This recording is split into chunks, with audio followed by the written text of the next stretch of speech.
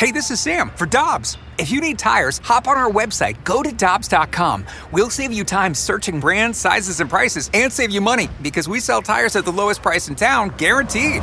For deals you can use, click on GoToDobbs.com now. Before history is written, it's played. Before it's frozen in time, it's fought one shift at a time. Before it's etched in silver, it's carved in ice. What happens next will last forever. The Stanley Cup Final on ABC and ESPN Plus begins Saturday. That cold case you're listening to? Nasty stuff. But you know what else is a crime? Missing even a moment of whatever you're doing to go on a drink run. Luckily, there's Drizzly, the #1 app for alcohol delivery. With Drizzly, you can compare prices on the biggest selection of beer, wine, and spirits, then get them delivered in under 60 minutes. So download the Drizzly app or go to drizzly.com. That's DRIZLY.com today. With one of the best savings rates in America, banking with Capital One is the easiest decision in the history of decisions. Even easier than choosing Slash to be in your band. Next up for lead guitar. You're in. Cool. Yep, even easier than that. And with no fees or minimums on checking and savings accounts, is it even a decision? That's banking reimagined. What's in your wallet? Terms apply. See CapitalOne.com/bank for details. Capital One N.A. member FDIC. Time now for the BK and Ferrario podcast, presented by Dobbs Tire and Auto Centers on 101 ESPN.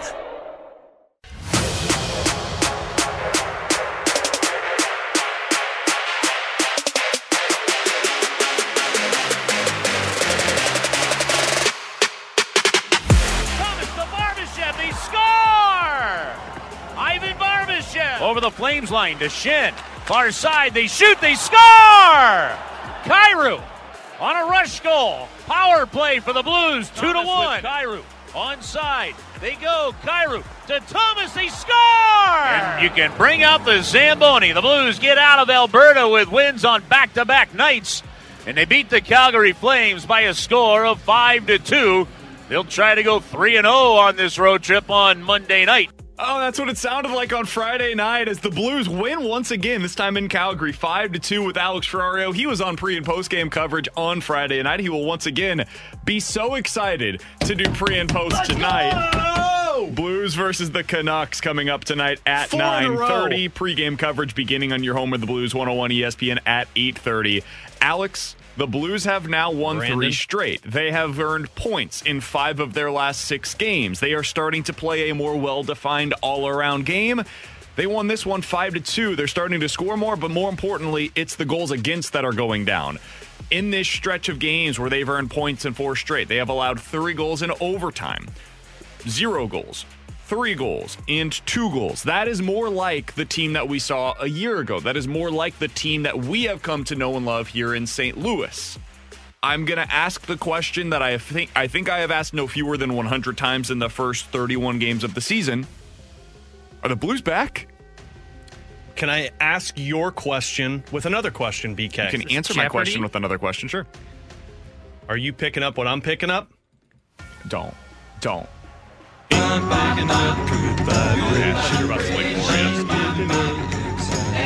would you think I want to play Glory, man? Nobody does that. Why would you even bring that up? This has nothing to do with the Stanley Cup team. Whoa. Oh, sorry. Somebody on the text line, 65780 is the Air Comfort Service text line from the 417. Guys, the Blues and I are starting to form some kind of a toxic relationship. That's how I feel right now. Yeah. I'm in a glass case of emotions, and I need Alex to be able to fill me in on how I'm supposed to feel today. Yeah, Britney Spears toxic style right now. That's what it feels like. Look, I think you have to feel excited because they're doing exactly what we asked them to do as a fan base wanting to get back on board with this team. By the way, we're not letting you back on board. Let's make that very clear. We did that last season, and they went on that run as we kept you off of board, BK. But you wanted them to perform well in December. Right now, they're 4-4-1 in the month of December. You wanted them to go on this road trip. And what was the Brandon Claus statement going into this road trip? You wanted to see 3-1-1. At a minimum. Yep. At a minimum. They're 1 win away from getting your bare minimum. So they're doing everything you ask them to do. Offensively, it still hasn't been the prettiest, but you're finding ways to score goals in different ways. Your penalty kill, despite giving up 2 goals against Edmonton, has gone 13 for 15 in their last 4 games. Your defense, I have been most impressed by how they've performed defensively in these last 4 games, because taking on a Calgary team that offensively has a lot of really big playmakers, Edmonton, you kept Connor McDavid and Leon Draisaitl off board at even strength. Nashville, you shut them out, and then the Colorado Avalanche game, 1 player beat you. So defensively, I think they've been performing very well, and then you get the goaltending performance. We all know what Jordan Binnington provided. Thomas Greiss backed up what you needed from your backup. So every check mark that you've been asking, Blues have been writing it down. And I think for some, they'll see the shots against in that Calgary Flames game, and they'll say, maybe you didn't watch it because it was late night, it's Friday night, you got other stuff to do. I get it. It's a holiday season.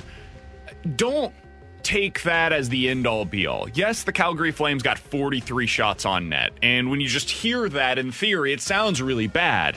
Then you look at where the shots came from. They were not high-quality chances for the most part. A lot of that was just like throwing the puck at the net to see what happens. In the game, according to Natural Stat Trick, the Blues finished with 13 high-danger chances. The Flames had 10. So the Blues, despite the fact that they were outshot in that game by a margin of 43-24, had more high-danger chances at 5-on-5 than the Calgary Flames. That's what you need. As long as you're the one that's getting the high-danger opportunities, I don't really care if they're just continuously flinging the puck at the net from way outside. And that's where I think the Blues have done a much better job, whether it be at 5-on-5 or on the penalty kill. They are not allowing those high-percentage opportunities at or near the net. And that is what was so frustrating to watch early on in the season. How many times did we see the defenseman basically creating a screen naturally on his own for the goalie, or having a puck go off of their skates, or a backdoor tap in with a guy just standing right there waiting for it? It happened over and over and over again. Is that going to come back into their game at some point? Probably, because that's how it goes, right? All of this is cyclical. But they're playing better, and it is a more consistent style of play that you're seeing right now. And so when I watched the Blues, I said this after, which game was it? The Edmonton game. It looked like the team that I saw last year. And when I watched them on Friday, it looked like the team that we saw last year again.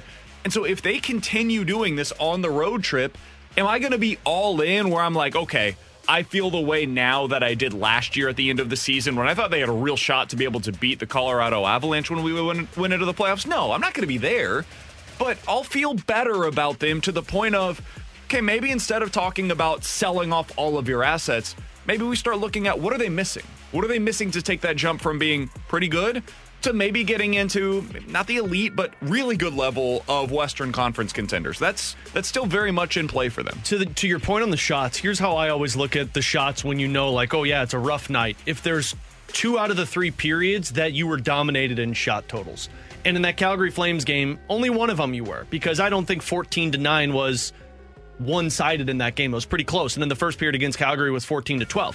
The one period was 15-3. Calgary out shooting the Blues. In the Edmonton Oilers game, the one period was the first period, 10-5, you were being outshot. The Nashville Predators game, you were being outshot in the second period, 9-4. If there's one period, okay, you're going to have a bad period, especially in a back-to-back where you're playing the Calgary Flames. You know that those guys were exhausted. It's, can you right the ship when it's going poorly? And they weathered the storm in the second period against Calgary. But then in the third period, they opened it up. And here's the thing.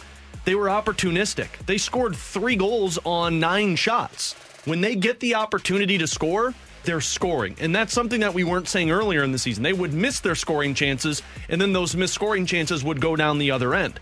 But defensively, that's where I've been most impressed. And I'm not talking about the guys in front of the net. I'm talking about the 5-man unit, the back checking, the secondary help from the forwards, making sure that guys aren't getting odd man rushes, not turning the puck over in the neutral zone. They're doing everything right. And as Craig Berube points out, they're playing physical in front of their own net. They're not allowing a lot of space from the opposition. So they're improving the areas that we were concerned about. Here's my only problem. I still find myself waiting for the shoe to drop. I still find myself waiting for this team to have another losing skid like they had earlier. And that's just because that's the way this season has gone. They haven't won a game and lost a game, won a game and lost a game. It's been 1-2, lose 4, win 3, lose 7. The highs are real high, the lows are real low with this team. So, and I don't even know if we got away from this last season. Last season it felt like this, where it's like you were always waiting for that other shoe to drop. That's how I'm right now. That one I could explain, though. Because this one is so much harder to explain. It was Bennington's going through a slump, and it was COVID has ravaged the team, and you've got injuries all over the place. Braden Shin's playing through, I think, don't quote me on this, 37 broken ribs at any given point in time. Like, you could explain away pretty easily. You're missing a top 4 defenseman. Like, there were easy reasons to explain why they were struggling the way they were. This year, the explanation has seemingly come back to, oh, well, David Perron's not here, so they suck now. It's like, wait, that's not how this works. I can understand how you take a little bit of a step back. You shouldn't suddenly be terrible. And this is where I go to a piece that came up over on The Athletic earlier today, Alex. I want to read this for you because I think it perfectly encapsulates where I'm at with the Blues. The writer writes, quote, "The Blues stink, their season's over. Right up until they've won 3 straight this week. That's good. Wins are good, but it's the Blues, so they can't just play well and win a few games and leave it at that. No, we have to watch them win even though they can't make a line change and they screw up their own opening lineup. They also won a game where they got scored on in overtime. Sure, why not? Really commit to the bit, you know? All of this chaos has landed the Blues right at exactly 500 with a 15-15-1 record. It's not good enough for a playoff spot, but it's really not bad enough for them to be out of the mix either. They're clearly bad, so they should sell. But also, they were a lot worse a few years ago, and then they ended up winning the Cup. Doug Armstrong is a good GM, and he's going to figure it out. Unless, actually, he might not be good anymore. This is the part where I'm supposed to tie it all together and lifts the veil on some sort of brilliant insight into what's really going on with the Blues. So, happy holidays. We'll see you in a couple of weeks. Wow, that was a lot. This is my life these days. I don't know what to make of this team. And that's where they're at, dude. This is where we're at with the Blues, is like when they play well, you can see how it all comes together. And in March, we're having totally different conversations about, hey, the Blues should go out there and acquire Brock Besser. Or, on the other hand, it'll be better with Besser. We could end up seeing the Blues completely derail the team, trade away Ryan O'Reilly, trade away Vladimir Tarasenko, trade away Ivan Barbashev. Maybe Nico Mikkola is out of here. Maybe they make some hockey trades as well. Like, I can get rid of Mikkola? You said to sprinkle Mikkola's name in there? Wow. All of this could happen, and neither way should surprise anybody. Because that's where the Blues are right now. They're right in the middle, and it could go in either trajectory. Yeah, and that's, JR had the piece on The Athletic kind of looking back all the way to the Alex Pietrangelo season and how things have gone. And one of the analysts on The Athletic, Shayna, put in the piece, sometimes as a general manager, the best thing you can do is take a step back for a season and evaluate where your team is. And she pointed out that, well, Doug Armstrong hasn't done that yet. He's kept the team competitive by signing the Torrey Krugs and trading for Pavel Buchnevich and signing the Mike Hoffmans in that offseason. That's my biggest question mark with this team. Is this the season that Doug says, you know what, let's take a step back as an organization, not rebuild, but let's take a step back and evaluate what our identity is. We've got 3 pending UFAs that we could get a large sum in return for, and let's reset the table. Or do we just throw it all in and say, let's go, betting it all on... It's 4 pending UFAs. Nico Mikkola too, buddy. No, man, we're not just throwing his name into this conversation right now. Do you want to play blackjack and say, you know what, I'm going all in? And that's where I don't know. We're going to find out. What? Do we go all in on blackjack? Have you never gone all in on blackjack? You can do that, man. Okay. Have you ever gone all in on blackjack? It's a new one for me. If you get it, come on, man. What I like to do, first hand, push all the chips. It's usually because you go to the table with $5. Then I'm either going to be there a while or I'm going home right away. Hey, you don't lose a whole lot of money when you do that. That's right. And that's alongside what I'm Alex Ferrario and Tanner Hendrickson, I'm Brandon Kiley. In 15 minutes, we'll get to our football pick'em reveal. It's the greatest time of the week. I enjoy this every single week, and I can't wait to talk about our football pick'em reveal coming up in 15 minutes or so. At 11:45, 65780 is the Air Comfort Service X line for questions and answers. But next, we can't figure out the Blues. In Chicago, I don't think they can figure out the Cubs right now. What is their plan, and what does it mean for the Central? We'll talk about it next here on 101 ESPN. Good vibrations.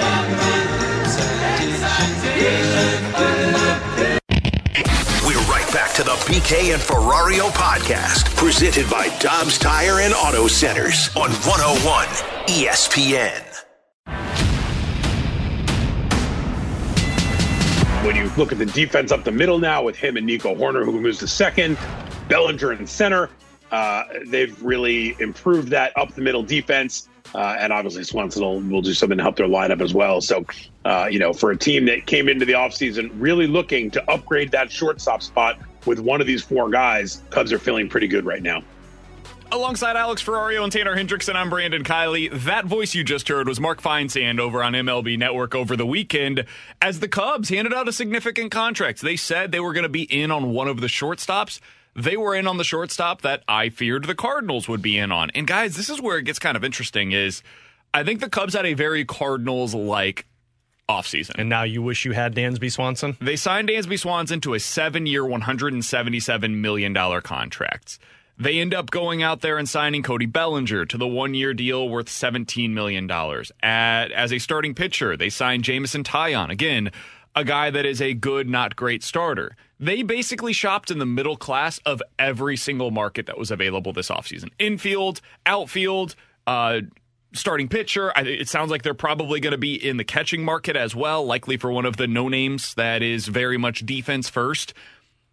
When I look at their roster, Alex, I'm not sure how good they are. I'm not going to sit here and pretend like they're going to be a top 6 team in the National League. I don't believe that at all. They're definitely better than they were at this time last year, though, and they are starting to build back into maybe a 500 type of a club. What do you make of the Cubs right now? I'll read you off their top 6 in their lineup after this Dansby Swanson signing. It's Nico Horner, Dansby Swanson, Ian Happ, Seiya Suzuki, Cody Bellinger, Christopher Morel. It's decent. It's not great, but it's decent. Top 3 in your rotation right now, Stroman, Taillon, and Hendricks, who was bad last year but is always good against the Cardinals. Is this a team that you think can compete in any meaningful way in the National League right now? No, I don't think they can compete because when you read off that list, it's kind of what we talked about with that offense that you were looking for if you weren't going to get Wilson Contreras, where you were going to get a guy that you're hoping can get back to his potential, and Cody Bellinger being the MVP or Michael Conforto being the home run king that he was with the Mets before he was injured. That's what it feels like the Cubs have in their offense. They got a lot of great names that I think as a group can be successful, but they still don't have that big get-it-done bat. And that's what I think you're missing in that. And they still don't have that blank pitcher like we talked about that the Cardinals were searching for.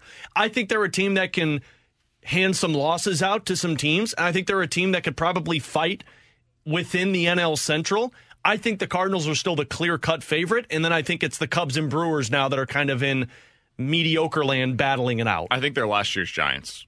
The Giants last year, they finished exactly 500.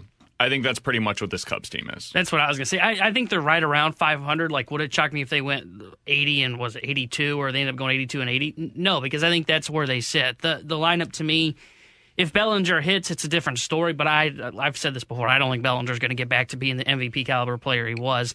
But if the lineup ends up hitting okay, I think the rotation's fine. Like, I think their best upside would be like 85 wins, and like I don't think they compete with the Cardinals for the NL Central. Like, I'm not too worried about them. I'm more worried about the Milwaukee Brewers than I am the Chicago Cubs, because I like what Milwaukee's done. They've upgraded by, you acquire William Contreras. He's better offensively than what I think. I mean, Swanson's fine. I think those two are even. But then when you look at what the Brewers did and they upgrade the outfield by acquiring Jesse Winker, Winker's probably going to hit in that ballpark. And he doesn't have the same upside as Cody Bellinger, but I think he seems more fixable than what Cody Bellinger is. So I think there's more concern with Milwaukee, but I agree with what Alex said. I think that when you look at the NL Central, the Cardinals are still going to be the clear-cut favorites in my mind. That's where I'm at as well. I don't think anything that's happened this offseason has changed the way that we view the Central. What if they would have got Carlos Rodon, too? And I know this is a what if. The Cubs? Yeah. Because that's what I thought they were going to do. I thought they were going to get Rodon, and I thought they were going to get Swanson.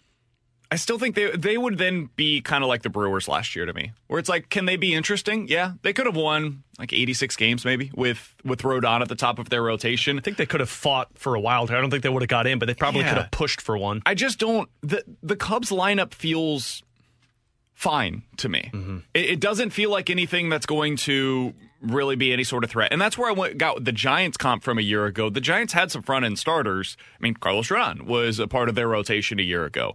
But their lineup just never felt like it came together. Yeah, who are you afraid of in their lineup? Nobody. All of their lineup is just kind of, it's meh. Mm-hmm. Even Dansby Swanson, we talked about him in the past. Like, he's Tommy Edman light.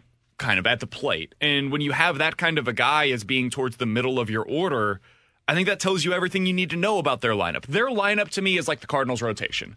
If you squint and like lean over to the left a little bit, maybe you could find how it could work out for them to be better than what we're currently expecting. But I don't think anybody should be expecting much of anything from them this year. And so with Swanson signing, guys, this means that most of the top tier free agents are now gone. There are some good players still remaining, specifically in the relief market. But other than that, the vast majority of the high-level impact starters, whether it be position players or in your rotation, are now signed. If you could go back and you could pinpoint any one individual signing that you say, you know what, if I could take that exact same deal that they signed elsewhere and plop that onto the Cardinals and assume that money is no object, you get to take it on full freight. What would you have done? You're adding this to the Wilson Contreras deal. You get one more signing and that's it. What would you have gone back, Alex, and added to the Cardinals if you could? Man, I feel like there's one in every category for me. Like I would go back if money wasn't an object and do the Carlos Correa one, although the years are a little stressful. I know Carlos Rodon. I think the one for me, though, is I'd go back and I'd sign Kenley Jansen. I think that's the one area that I'm looking at and saying, I wish they would get somebody still. And for what he signed, what was it, 2 years? 25, 30 million, something So like that. it was like 26. I mean, that's not bad for a dude who's in the 7th, 8th, 9th role with your 2 other. 2 years, $32 million, so $16 mil per. I think that's the one that I probably would have gone back and signed. So I've always pointed out that I think they need an outfielder, and You're getting them Aaron Judge? You're going to get Cody Bellinger? I would like the Judge deal if I had no object. Sure, I mean I would have been fine. Same with I like the Benintendi deal. But I think if there was the one move that I would do, and I still think outfield's a need, but I think it would address the rotation thing, and I would go with the Verlander deal. That was mine. I think the Verlander deal, the 2-year contract with an option for 2025 at $86.6 million guaranteed. It's short, it's sweet, it's a nice 2-year deal. You got a front-end guy for not just this year that if Jack's healthy, you've got a great 1A, 1B combo, but then also for 2024, you've also got a guy that's going to be leading the charge. And again, it's one of those contracts to where if it doesn't work out, okay, it's over in 2 years. But Verlander's a guy that's proven he can stay healthy, and I know he's had Tommy John, but Tommy John's not as much a concern for me because guys bounce back from that a lot more successfully now than they used to. Verlander's the deal I would have done to address the top-end ace need. Man, I feel like I'm the only one that's not that stressed about the Cardinals' rotation. I'm not stressed about their depth either. I think that they're going to, if we get to the middle of the season, it shouldn't surprise anybody if they're needing a number one. And those guys are just really hard to find. They're Justin Verlander, who contenders sign in the offseason. And the other thing that I do think is starting to become a problem for the Cardinals when it comes to the trade market is these teams that are bad, they're just completely devoid of any talent. And when you look at them and you're trying to find, okay, who are we going to trade with to be able to acquire that front-end starter, man, it is not easy to find. Like, we've tried doing this during the offseason, and right now it's hard to do. Now imagine during the regular season when there's like 2 teams that are bad that have any sort of real talent, and now you've got every other team that is a contender vulturing around those teams, and now you're the Cardinals and you're trying to win a bidding war for one of those guys when everybody needs pitching. That's where it gets really difficult. So am I freaking out about it? No, I would say compared to a lot of the fan base on Twitter that I've seen, I'm over here sipping martinis, like feeling great about their rotation. But could they use a number one starter? Yeah. And if they could have gone out and gotten Justin Verlander on a 2-year deal worth $87 million, that, I'm with you, Tanner, would have been the one that I would sign. I would have signed that over Carlos Rodon, which would have been the second choice for me. I would have done 1 Verlander, 2 Rodon, 3 Correa. In that order. Those would have been the 3 deals that I would have wanted to sign this offseason. Because I don't think this was an offseason to play in the mid-tier market for the Cardinals. This was the year for them to go big. They did with Wilson Contreras. I would have liked to have seen one more, but I do understand why they didn't. And I do think that I still think they need an everyday outfielder, but I don't think that guy's out there anymore for them. Like I said, I would have done the Benintendi deal, but when I look at it in terms of if you could get any contract and money's not an object, I think the ace one for just 2 years on Justin Verlander, there's less risk involved with it. I know there's a higher AAV, but it's only 2 years. There's less risk. Benintendi, 5 years, we've talked about it. You know, he's coming off an injury-plagued year, and position players, I still find concern in giving them longer-term deals. So if you said, okay, any deal that you want, sure, I would go more money just because it's 2 years and it's less risk, in my opinion, than the Benintendi deal. But I still would have done the Benintendi deal. And I would not have for what it's I'm still curious what Michael Conforto gets because he's the other guy that whatever he signs. Sounds like he's going to be the next one to sign. I bet you I think it's somewhere in that like $15 million range. I think it's going to be something like 8 to 10 with incentives, kind of like what Brantley's was, because Brantley's was, 12 with $4 million And I'm incentives. going to say it now. He's going to be one of them I said that you should have signed. In midseason, we're going to be talking about Michael Conforto. 65780 is the Air Comfort Service text line. We'll get to questions and answers coming up in about 15 minutes. We'll answer this real quick from the 314. BK, are you back on the Cardinals pitching depth island? Because I would like to take a vacation there. Yeah, I am. I think that people, like, when I look at the Cardinals number 6 and 7 starters right now, they're probably Dakota Hudson and Jake Woodford. You could make an argument for like Matthew Liberatore, or by midseason, probably one of the guys that's in Double-A. Probably Gordon Graceffo would be my guess. Like, guys, look around the rest of the National League at teams and go look at their number 6 and 7 starters. It's not super impressive. If you're starting a 6th or 7th starter, it means that one of your guys went down and you're not feeling good about whoever it is. Like 2015, the Cardinals were excellent. Tyler Lyons was their number 6 starter. Like, Tyler Lyons was nothing special. He was out of the league like 2 years later. Yeah. And now I'm supposed to be super concerned that Dakota Hudson, who most people were super excited about like literally a year ago, this time last year, I'm supposed to be worried about the fact that that's your number 6 starter? Get out of here. That's nonsense. Like, I think there are real worries about the Cardinals, specifically at the front end of their rotation. The depth being a concern? No, not anywhere near where it was a year ago. Coming up next, we'll get to our football pick and reveal here on 101 ESPN. We're right back to the BK and Ferrario podcast, presented by Dobbs Tire and Auto Centers on 101 ESPN.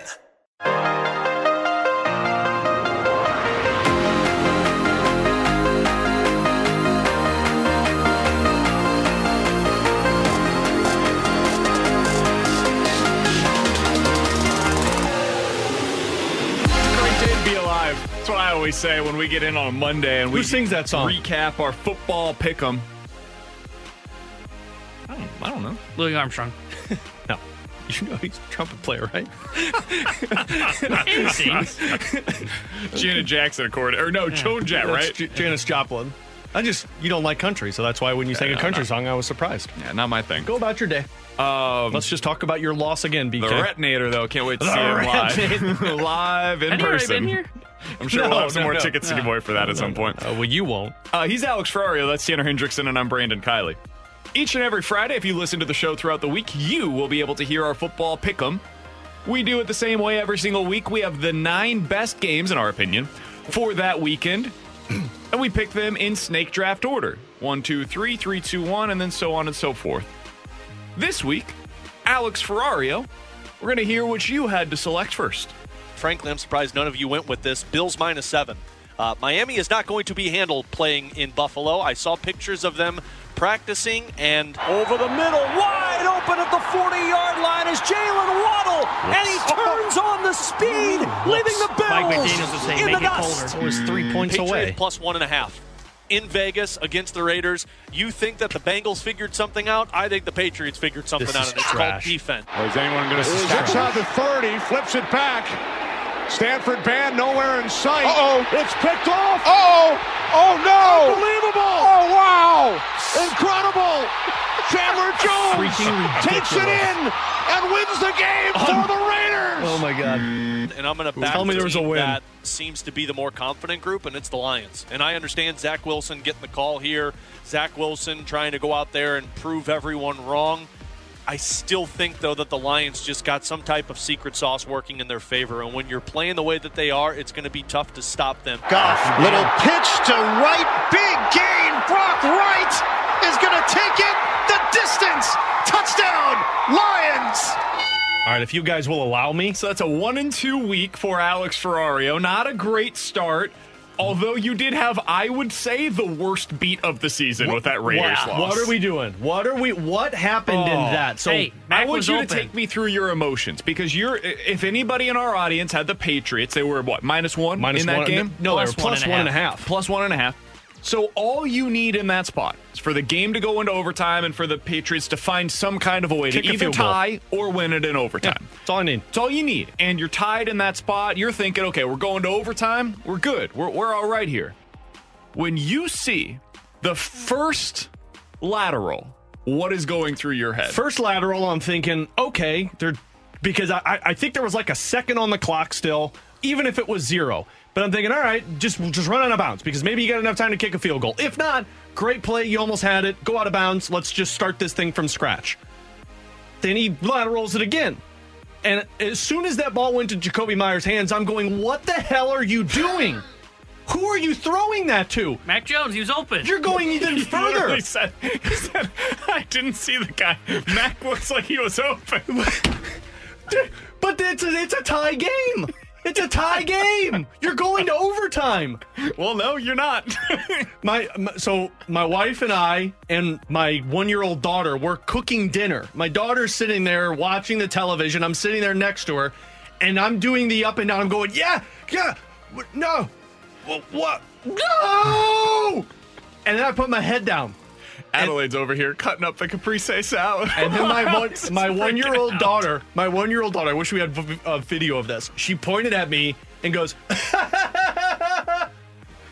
my 1-year-old daughter was laughing at my misery. You got to love the Mac Jones effort on the tackle, too. Oh, God. Someone posted a GIF. Mac Jones trying to tackle Chandler Jones. And it was a dude waving at a bull. And the bull just bull rushed him. Oh, God. I was so upset, but then I got the text of what the results were for everyone else, and I'm like... Now you know how I felt when the Ravens came back against the Dolphins. Or no, the other way around. No. The Dolphins came back against the Ravens. You will never know how I feel on that freaking play. I don't. Those were professional, grown men playing in the NFL. And they're just Belichick. Bill Belichick's team did that. Oh, I've never seen anything like that it. Bill Belichick was able to do post-game. Bill should have told Jakobi Meyers to just stay off the bus. You're finding your own way home. Like, we're laughing because it is hysterically funny. Not really. That very well could end up keeping them out of the playoffs. Like, that play could lose them a spot in the playoffs because if they win that game, they're 8-6 right now. They're potentially in. Let's be honest. If that's how you lose, you don't belong in the playoffs. Very true. So. But also, Jakobi Meyers, he will not be on an NFL team after this season, after that trash. God, what an awful 1-2. play. That kind of sucks. The Patriots' next 3 games. Cincinnati at home, Miami at home, and on the road at Buffalo. They're done. That was it. That was their last opportunity to potentially get a spot in the playoffs. Unbelievable. All right, let's hear what I did this week at the Football Pick'em Challenge, baby. Good. I think the Tampa Bay Buccaneers get absolutely mollywopped by the Cincinnati Bengals. This is the time of year last year where the Cincinnati Bengals ended up going on their run. They continue that this week. They win going away. Frozen. Wilcox has it. Touchdown, Cincinnati for the closer. I'm going to trust the Chargers. Was ish. What's ever gone wrong when anybody has uttered those terms? 2 losses for me.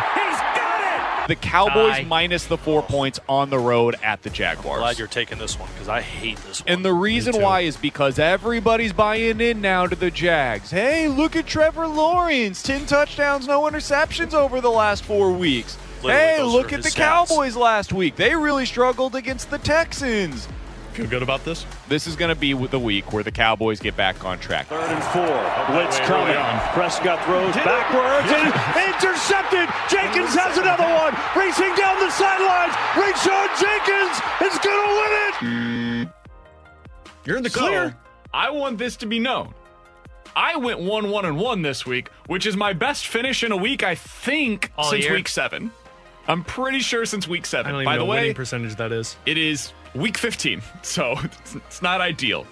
Look, man, you've had 7 punishments. Your feeling on the Raiders win is basically my feeling on the Jaguars finding a way to win that game against the Colts. No, that still doesn't compare to what I witnessed in that Raiders game. That interception that was returned for 6 at the very end, impossible. Absolutely impossible. Bounces off of a receiver's hands right into the outstretched arms of a Jaguars defender, and then he just so happens to have a wide open path to the end zone? No. Yeah. Impossible, like Jakobi Meyers trying to throw it over Chandler Jones's head into Mac Jones's hands. Listen, yours and then was Mac worse. Jones figuring, you know what? I can tackle Chandler Jones. Yours was worse. There's no doubt about it. But I'm safe this week. I will not be punished. Thank God. T-Bone, let's hear what happened to you.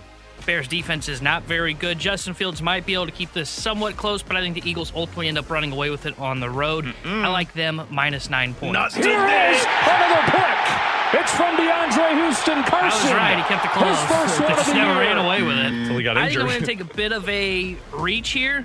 I think I'm going to go with the Giants on the road against the Commanders plus 4.5. the Browns haven't figured things out with Deshaun Watson. Still looks rusty. They don't run the damn ball like they should. Stefanski, I'm looking at you. I like the Ravens on the road plus 2.5 at the Browns. Yikes. Watson throwing it. He gets it to Peoples-Jones. Touchdown. Cleveland Browns. Let's go. You would think I would learn to quit betting on games with backup quarterbacks involved, but nope, here I am, just an idiot. And this was both of them. Both teams had a backup quarterback because Deshaun Watson, I hate to be the bearer of bad news. That dude ain't a good starting quarterback right now. Jacoby Brissett's the number one. They were better with Jacoby Brissett. Yep. Like, just flat out better. They were a better offense with Jacoby out there than they have been with Deshaun Watson. The only surprise for us this week is that we didn't somehow include Colts versus Vikings in our pick'em and somebody lose on that atrocity of a football game. Glad we didn't. Can you imagine? Oh my God! I would have been although you would have because the Vikings wouldn't have covered on it, correct? No, it was 4.5. Yeah, the Vikings would not have covered in that game. All of us would have taken the Vikings. So 100%. We all would have been losing in that one. So the results of the week. Alex goes 1-2, Tanner goes 1-2, I go 1-1 by virtue of the tiebreaker, which is the point spread in the losses. Stupid way to do a tiebreaker. Which has been the rule the whole year. Tanner tried to get out of it last week. Tanner ends up losing this week, so he will be punished. If you want to vote on Twitter at 101ESPN. I will serve mine. Or on the 101 ESPN app, you can do so. We have 3 different choices for you this week. Option number 1, Alex Ferrario, is to sing a karaoke song from PK's and I's choice of T-Bone on the Air. Option number 2. Read a page of 50 Shades of Grey on the air. And the new one, which I added after the last week, whenever I lost once again, is to wear a hot dog suit while grocery shopping. Oh my God, I'm so happy this one's going to be you. Those are your 3 options. You can vote on those on Twitter at 101 ESPN. Anybody wants that. Or on the free 101 ESPN app. Coming up in 15 minutes or so, this is going to shock everybody, myself included.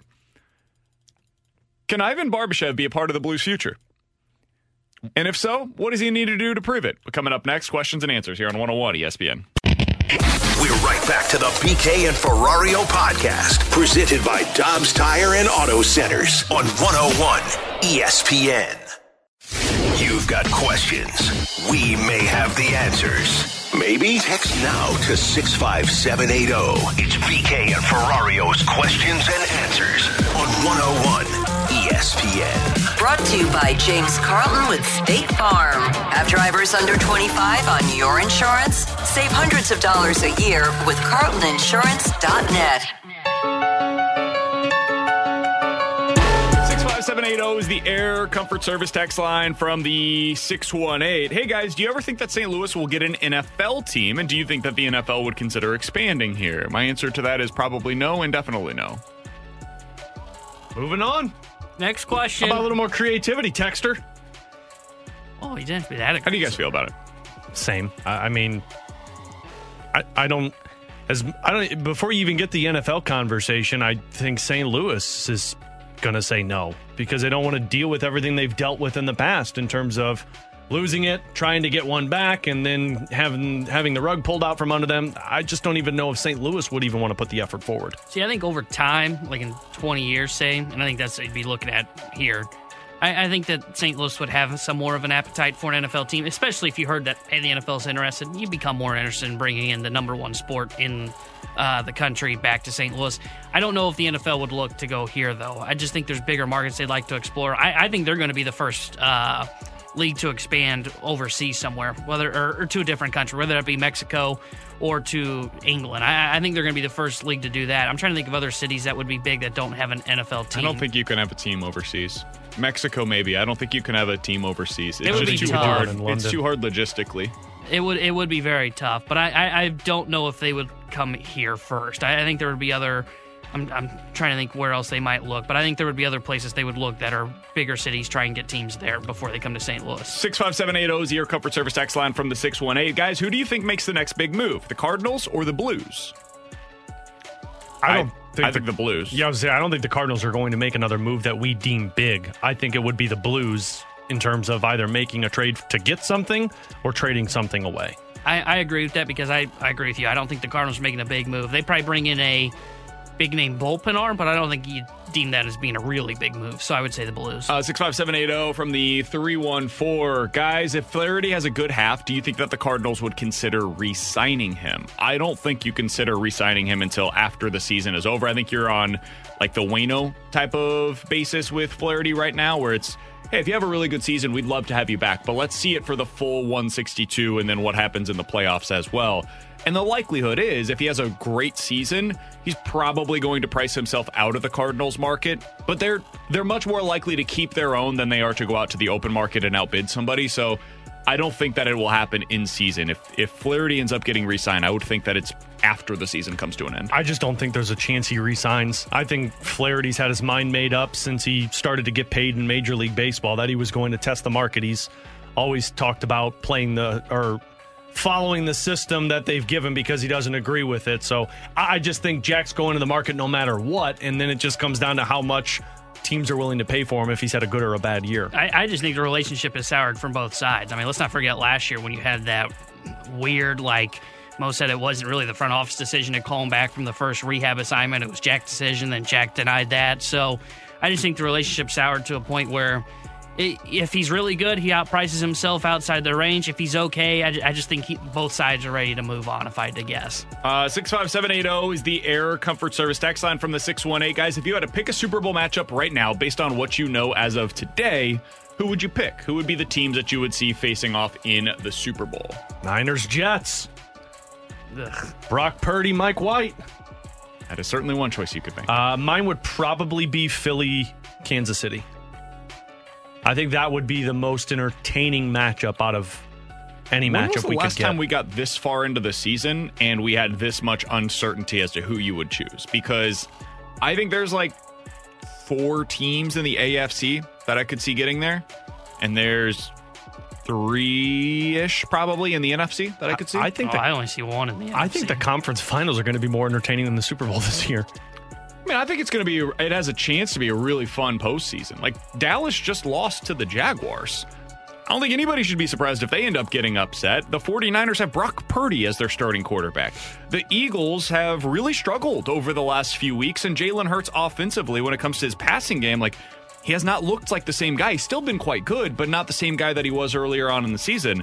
I think there's a lot of uncertainty on both sides. And then in the AFC, as much as the offenses are really fun from the Chiefs, the Bengals, the Bills, and the Dolphins, there have been times recently where they've all had their struggles. So as of today, I would probably pick the Bengals versus the Eagles. I don't have any sort of certainty or any sort of confidence in that selection, though. I think the matchup that I would really want to see, I would want to see the Chargers somehow find a way to get there and take on the Eagles. The Eagles are the only team that interests me to get to the Super Bowl out of the NFC.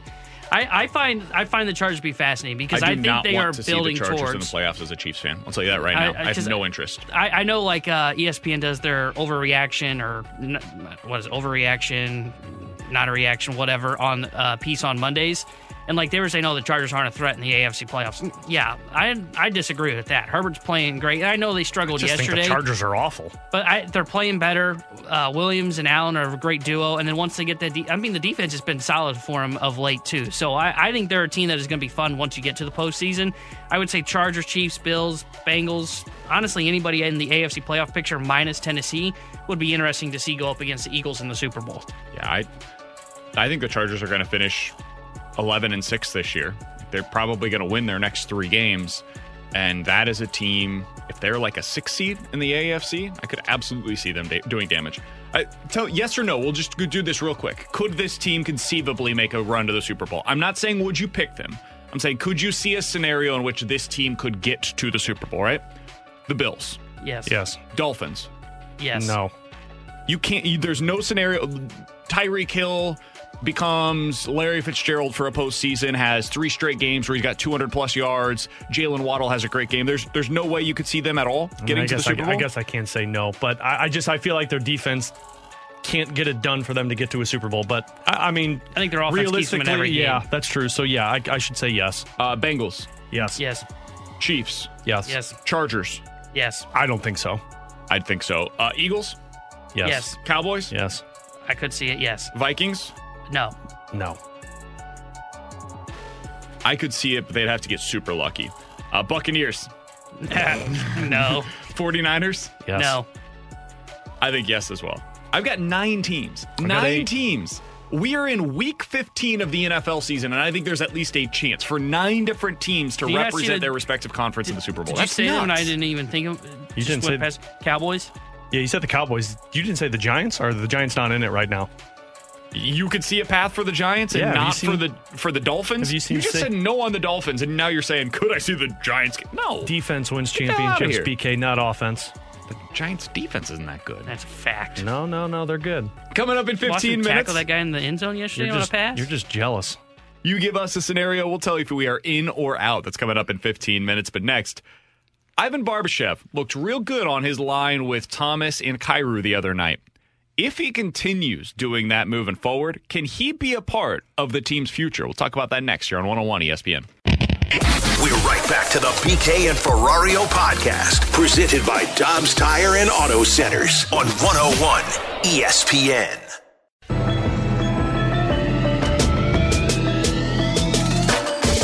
Thomas to Barbashev, they score! Ivan Barbashev. Alongside Alex Ferrario and Tanner Hendrickson, I'm Brandon Kiley. That's what it sounded like on Friday as Ivan Barbashev has really started to come together, Alex. He's playing now on the penalty kill, getting some significant minutes there. His 5-on-5 time has gone up a little bit, and now he's playing with Robert Thomas and Jordan Kyrou on that line.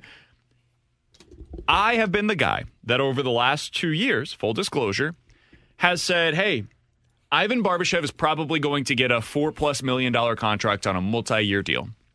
And that likely prices him out of St. Louis after his current contract is up.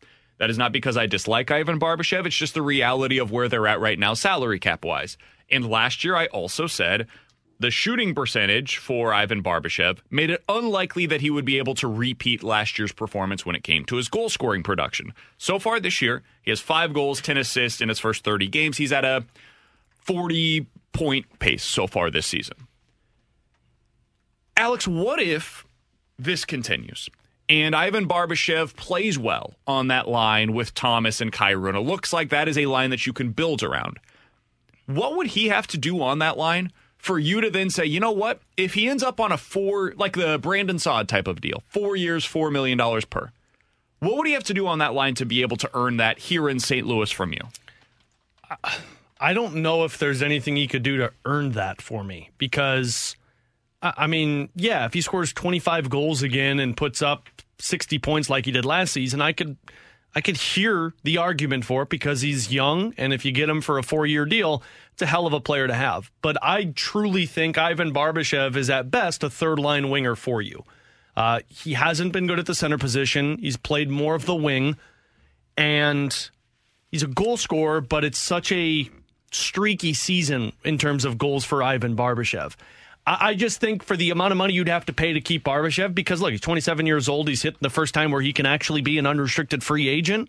I think he's going to want to actually get some good money. And I think the money that he's going to want, the Blues might be needed to spend that elsewhere, because I think Ivan Barbashev is a third-line winger, and I think you're going to be lacking in your top 6 after this season. Would you say Brandon Saad is a third-line winger at this point in his career as well? So let's say that he ends up asking for the same type of a contract, 4 years, $4 million per. But then I'm signing 2 guys, and I'm got $8 million tied up to 2 third-liners, and I have a huge hole in my top 6. Who's my top 6 next year? I'm not disagreeing with you. I'm just going down this path in this hypothetical scenario, because I was told that I was crazy all along for not thinking that Barbie is a long-term member of the future here. But in this scenario, then, what you're saying is there's just nothing reasonable that Barbie could do that would change your mind on re-signing him to the contract that he's likely to command. Not to the contract that he's likely to command. If you'd be able to get him for a little bit cheaper, I think maybe I could look into that. But it's not that I don't want Ivan Barbashev. I did think Ivan was going to be a long-term piece for this team until we got to the position where we were handing out money to Nick Leddy and then signing all of these guys. If you go down this hypothetical path where O'Reilly's not on the team and Tarasenko's not on the team and you re-sign Ivan Barbashev, I love it, because Ivan Barbashev is a hell of a player, and I want that guy on my team. But then my top 6 is Thomas, Kyrou, Buchnevich, Ryan O'Reilly, Braden Shen, Brandon Saad, and Ivan Barbashev. And then I'm filling in the rest of my team with the Jake Neighbors and the Zachary Boldukes and the Logan Browns, because I'm not going to have a lot of money to sign a guy to play in my top 6. And I don't even know if they're going to have enough money to sign a guy in the top 6 if they don't re-sign Ivan Barbashev. but I just think there's two ways to go this. You either have depth at the forward and have a lot of guys who can score, or you're top heavy in your top six. And I just think if you sign Ivan Barbashev, you got that depth, but there's not a whole lot of depth beyond that. I think there's a lot of truth to that. But the reason why I bring this up is because if he ends up showing that he's got some real chemistry with Thomas and Kyrou, and you can get that guy for a few $1 million, he plays penalty kill. He's on the power play right now. I don't know if that's going to be a long-term thing for him, but right now he's on that power play unit for you. And you're two guys that you're building around. They have made this very, very clear at this point because of the contracts that Thomas and Kyrou have earned. If he's a guy that can be there with them long-term, and that frees up Buchnevich to be on that second line, first line, however you want to categorize them, I do think there's a scenario where I would at least consider giving him that kind of a deal. Now, I'm not going out there and giving him crazy money. I'm not going to do like a 6-year, $5 million per year type of a contract, but I could see how like it's a little more in terms of the term, but like Mason Marchment this past offseason got a 4-year deal worth $4.5 million per year. That's probably the kind of market that I would assume Ivan Barbashev is going to be in. And like David Perron got a 2-year deal worth $4.75 million per year. I think that's kind of the range that you're probably looking at because Barbie is so much younger. He's going to be, his age 28 season next year? You're hoping that you're getting the prime of Ivan Barbashev as a 15 to 20 goal scorer, realistically, probably a 50-point guy. He's going to be for somebody what Brandon Saad has been for the Blues. And I guess the question then becomes, did the Brandon Saad signing take you out of the Ivan Barbashev market? And probably it did. And the only thing with Brandon Saad is Brandon Saad has regularly been a 25-goal scorer, and Ivan Barbashev only did it once for you. And that's the issue. Saad was also older. Saad is, 31 right now? Mm-hmm. And he signed that deal when he was 29. Going into his age 30 season, I think, something like that. Yeah, I thought he was... Because, this would be his second year. So, something like that. So, he's basically age 30 and then 30 through 33 or whatever it is. Here's my concern, though, with this. If you were to go down this, and again, I love Ivan Barbashev. I think he would be a perfect piece to have. But I'm looking at the way that I'm forming my team. And Barbashev, Schenn, Saad, Thomas, Kyrou, Buchnevich. That's my 6. I'm not going to be able to get O'Reilly, not getting Tarasenko, not really making any upgrades. So then my third line is going to be Jake Neighbors and Toropchenko and Noel Acciari if I bring him back. And then your fourth line is, Logan Brown. And, you got a lot of youth that you're going to be putting at the back end of your lines. And you could do it if you're the Colorado Avalanche because you're star heavy at the top. But I don't think you're star heavy at the top to be able to do that. So rather than the $4 million for Ivan Barbashev, I think I would rather not do that and see if I can spend $5 or $6 million for a guy who's more of a top 6 forward. 65780 is your Comfort Service text line from the 618. Guys, I think it's great to have a young Mr. Dependable on that line. He makes up for some of what Kyrou lacks defensively. Barbie is smart. He gets to the right spot. He keeps a stick on the ice. He can get 60 points every year. Kyrou and Thomas will find him. That's why I think the Blues should seriously consider re-signing him. Here's another thing that you got to remember. It's all about the opportunity cost, right? But we were also saying the same thing about Alexei Toropchenko after the first game that he played with Thomas and Kyrou. Like, oh, damn, he looks good. Why would you take him off that line? I think we do know, though, Toropchenko's probably a fourth liner. And that, in a bite your tongue. Best case scenario for the Blues, he's playing that role. Same thing for Noel Acciari. Noel Acciari, in the best case scenario for the Blues, is a fourth line centerman for you. If you need him to play up or down the lineup, he can. But he's on a really good team, on a true contender. Those guys are probably both playing fourth line types of minutes. Barbashev can reasonably play top 9 minutes for a contender. He can. He has a scorer's touch where he could, and I say that as somebody who, of the three of us, is probably the lowest on Barbashev, both in the near and the long term. But he has the ability to do that, and he showed it last year, and he's showing it again right now with those two guys on that line. I think the reason why you'd consider bringing him back, and I know this is where it's going to be real tough for a lot of people, I think it's probably a conversation of Barbie, free agent X, whoever that mystery man is, we don't know who that's going to be right now, or O'Reilly. I think you could probably only do one of those three things. You either bring in a free agent that is probably a goal-scoring type of a winger to add that scoring depth that you're talking about, Alex. You re-sign Ryan O'Reilly, or you bring back Ivan Barbashev. And that's where it gets real interesting to me. What would you bet on if it's going to be a 4-year deal? Would you rather bet on O'Reilly for the next 4 years? or Barbie for the next 4 years, given what their current roles are, what their future roles look like, and who they would be playing with on this team. That's where it gets interesting, in my opinion. Yeah. Because I think the answer should be easy. Like a year ago, we would have made this an easy answer. It's O'Reilly, sign him up, let's get it done. Right now, I'm not so sure. Yeah, I think it's probably O'Reilly for the way that he plays, but I mean, age and speed are obviously very important factors in this, and Barbashev's younger, plays faster, and plays more physical than Ryan O'Reilly. But Ryan O'Reilly, when he's on his game, is a difference maker, and that's where I think it comes down to, who do I have? Like late minutes in a game, who's on the ice for me? Is it O'Reilly or Barbashev? And it's O'Reilly every single game. Right now. Is it going to be that way 2 years from now? I'm asking this in all seriousness. Like, I think so, because, every situation he plays. He wins faceoffs for you. He's smart defensively. I mean, look at the ice time that has gone up for him over these last 4 games, and the team has been playing a lot better. They've been bought in. Ivan Barbashev is playing on your penalty kill. He's playing with Thomas and Kyrou, but late in games, he's not on the ice for you. Barbie at the end of his next contract will be the age that O'Reilly is now. At the end of his next contract. O'Reilly will be starting his next year in his next deal at the age of 32. I know that it sounds weird to say, hey, you might consider signing Barbie over O'Reilly. I think the likelihood is it's option number 3. Like, that's they go to the free agent market and it's neither O'Reilly nor Barbie. It ends up being whoever this mystery man is that comes in and can score them conceivably 25 goals next year. I think that's the most likely path that the Blues decide to take. But I think that I don't think that it should be just completely dismissed, that Barbie ends up being the guy that maybe is the better long-term signing than O'Reilly. And I know how crazy that sounds. I really do. And I love O'Reilly, and I would like him to be back next year. And if it's a reasonable deal that both sides can make happen, do it. I'm more than happy to have him back here in St. Louis.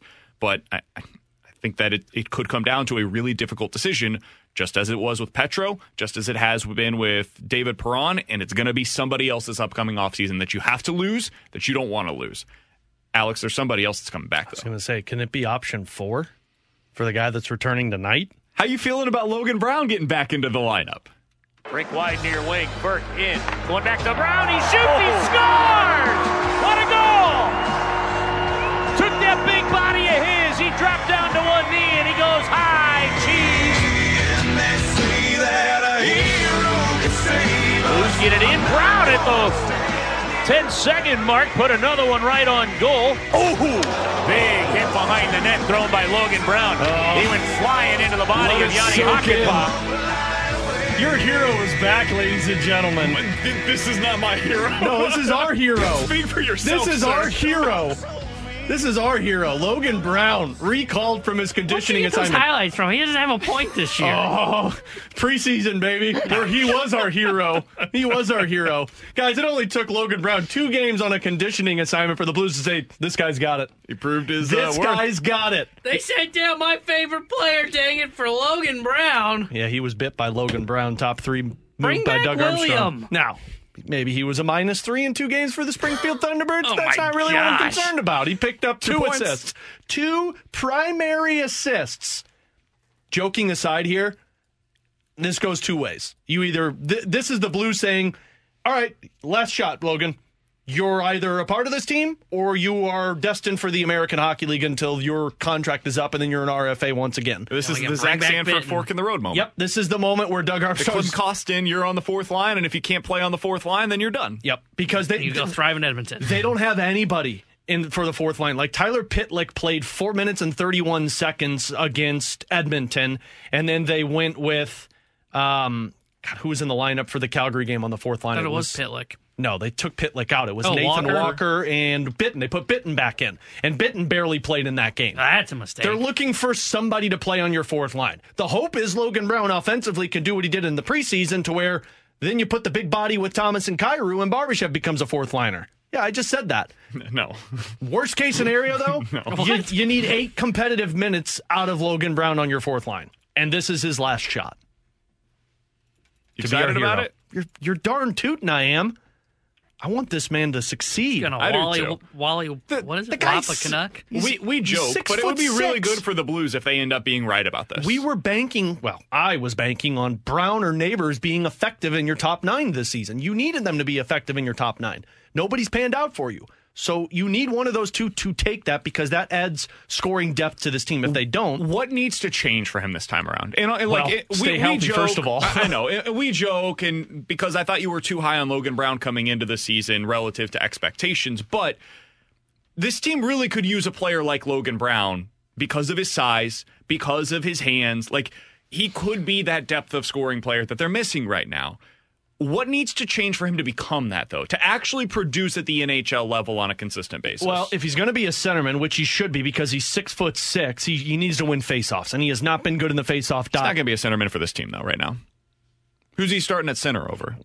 Well, like they don't have a spot for him. He's going to have to be a winger right now. Yeah, you're going to have to be a winger unless you put him at the center to take faceoffs and then shift him over to the wing. But you really need him to dish out. You need him to be a playmaker, and you need him to use his big body. It wouldn't surprise me if you see him on the fourth line and they use him as a power forward and say, go to the front of the net. Noel Acciari can move the puck, and then you're going to have Toropchenko, who's got speed. Those are two guys that are 6'5" and bigger playing with Noel Acciari. So to him be consistent, go to the front of the net and don't turn the puck over and win faceoffs when you're called upon. That's what Logan Brown just needs to do on a consistent basis because he's got the ability to make plays with the puck on his stick. It's just a matter of he turns the puck over too much. The Blues are back in action tonight. We'll see if Logan Brown ends up being in the lineup. Blues at the Canucks. Pre-game coverage for that one with Alex Ferrario begins at 8:30. We'll have the puck drop for you right here on 101 ESPN starting at 9:30. Coming up next, 65780 is your comfort service text line for in or out here on 101 ESPN. We're right back to the BK and Ferrario podcast, presented by Dobbs Tire and Auto Centers on 101 ESPN. Come on, man. Are you in or are you out? It's in or out with BK and Ferrario.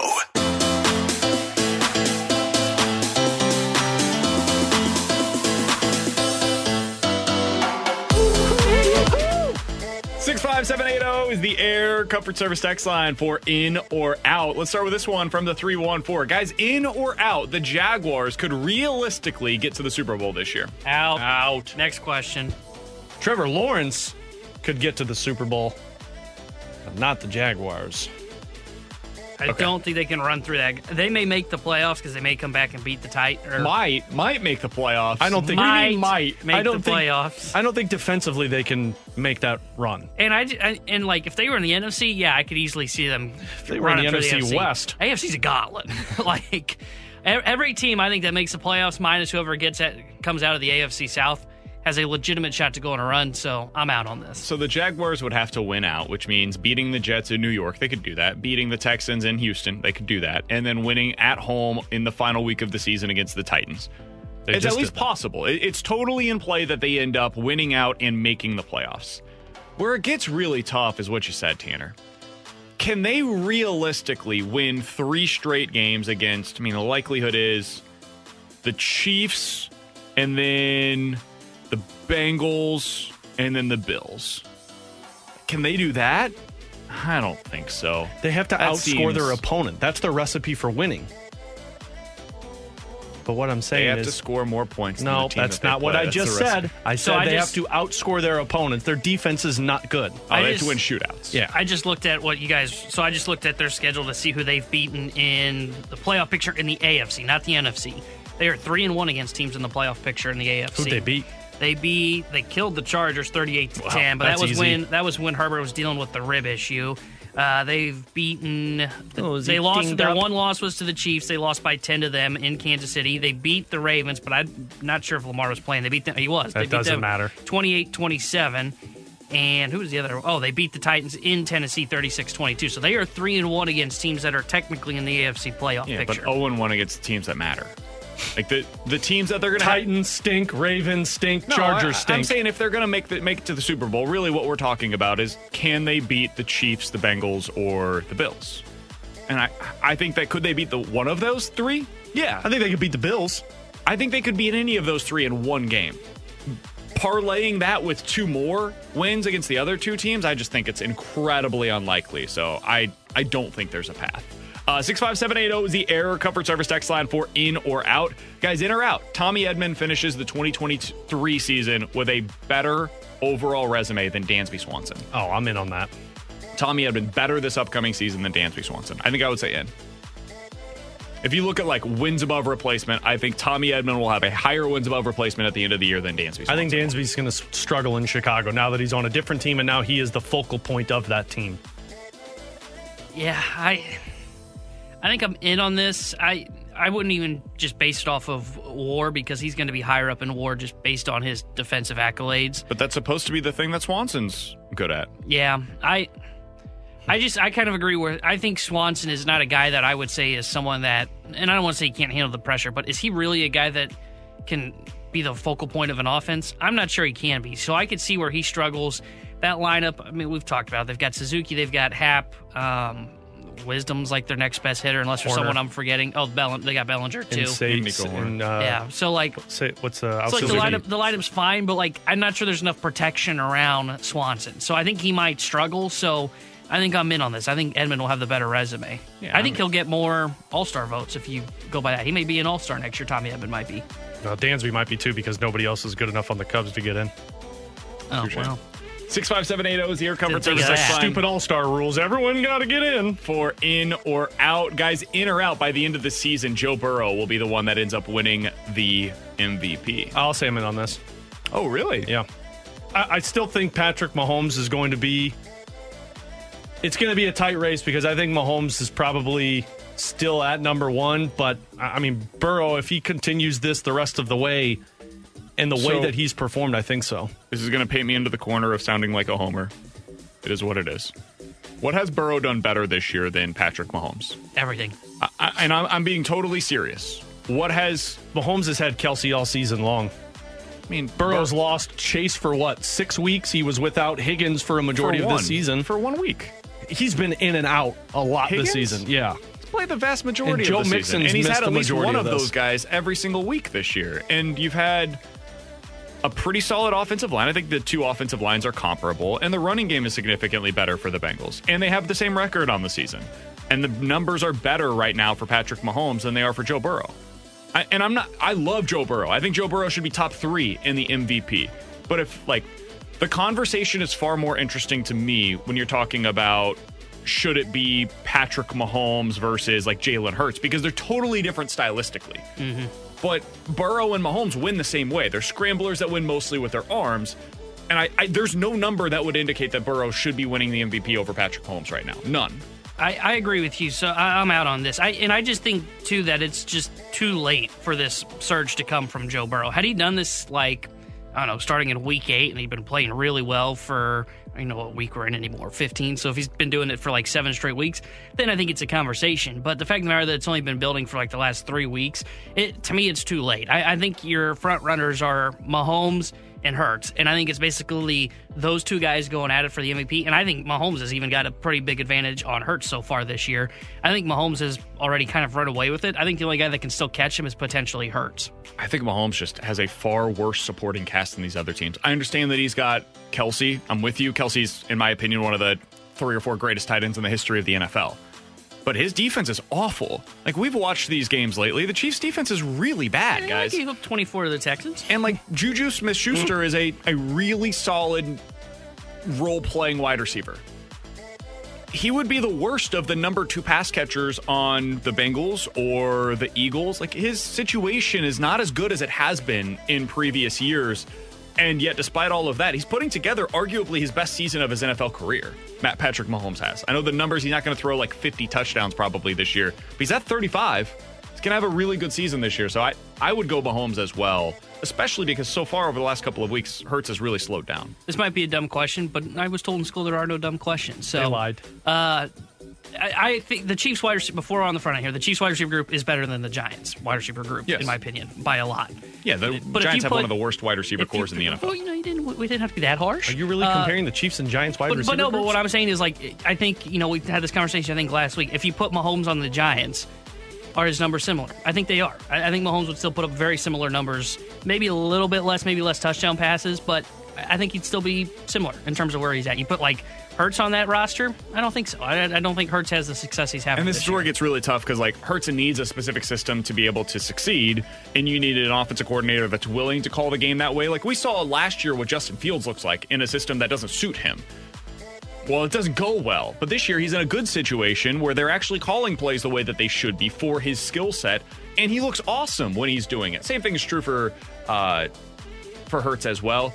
Mahomes he is the system. The system is, what does Patrick Mahomes do? He does everything. He's just really good. And so I don't necessarily typically vote an MVP from that, but whatever criteria you want to look at this year, I do think there's a really strong argument that it's one of Mahomes versus Hurts. I would not have Burrow win that. I think he's in the second tier of MVP candidates this year for me. Coming up in about 15 minutes or so, we're diving into the junk drawer. But next, guys, I got to talk about one of the other fellow NL contenders, because as much as people are down on what the Cardinals have done this offseason, I think there's one other National League contender that has clearly had a worse offseason than the Cardinals. I'll tell you who that is and how far of a step they could take back after last season. Coming up next here on 101 ESPN.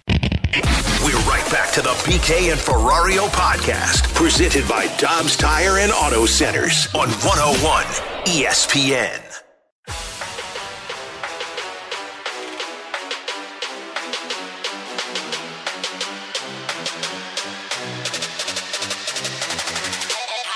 Alongside Alex Ferrario and Tanner Hendrickson, I'm Brandon Kiley. In 10 minutes, we're diving into the junk drawer. But Alex, I think there is a National League contender that's having an even worse offseason than the Cardinals. And I don't even think that the Cardinals are necessarily having a bad offseason, but if you're a Dodgers fan right now, woo, buddy. There are reasons for legit concern. What are you talking about, man? I want to say this up front. JD Martinez. I don't think that the Dodgers are suddenly going to become a 75-win team. They're not bad. They're still a pretty good baseball team. But as of today, it's hard for me to put them in the same category as the Braves, the Mets, or the Phillies. I think you could make an argument that the Cardinals have even passed them in the National League. And I know for some Cardinals fans that may sound weird, but listen to this. Here are the players so far, Alex, that the Dodgers have lost this offseason. Trey Turner. He's good. Tyler Anderson. Justin Turner. Cody Bellinger. Chris Martin. Andrew Heaney. Joey Gallo. I still believe they're going to have Justin Turner back, for what it's worth. He's a Red Sox. He signed. Oh, he signed already? I missed that. Clearly. I missed that. I didn't realize he signed. I couldn't tell if you were serious or not. I was like, wait, no, what? I missed that. I didn't realize they signed him. Justin Turner, no longer a Dodger. Wow. Instead, they basically replaced him with JD Martinez, and Noah Syndergaard has been added to their rotation. I think Noah Syndergaard is a step back from Tyler Anderson. I think JD Martinez is a step back from those bats that I just mentioned. They've done nothing to replace Trey Turner, who's one of the best players in all of baseball. Man, Gavin Lux. I understand that they've got Mookie Betts, Freddie Freeman, Will Smith, Max Muncy. Pretty solid 1 through 4 in your lineup. You go beyond that, this lineup suddenly lacks some real depth. Trace Thompson is batting in the top 6. Gavin Lux is in their lineup right now. They're betting on some young guys to be able to come up and contribute in meaningful ways. Their rotation looks super sketchy. Clayton Kershaw, Julio Urias, Tony Gonsolin, Noah Syndergaard, Dustin May.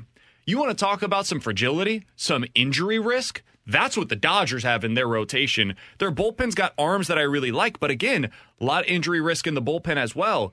Alex, this looks more like this looks like a Cardinals team from previous years, where you got a couple of superstars that are going to prop you up and you're going to be good as a result.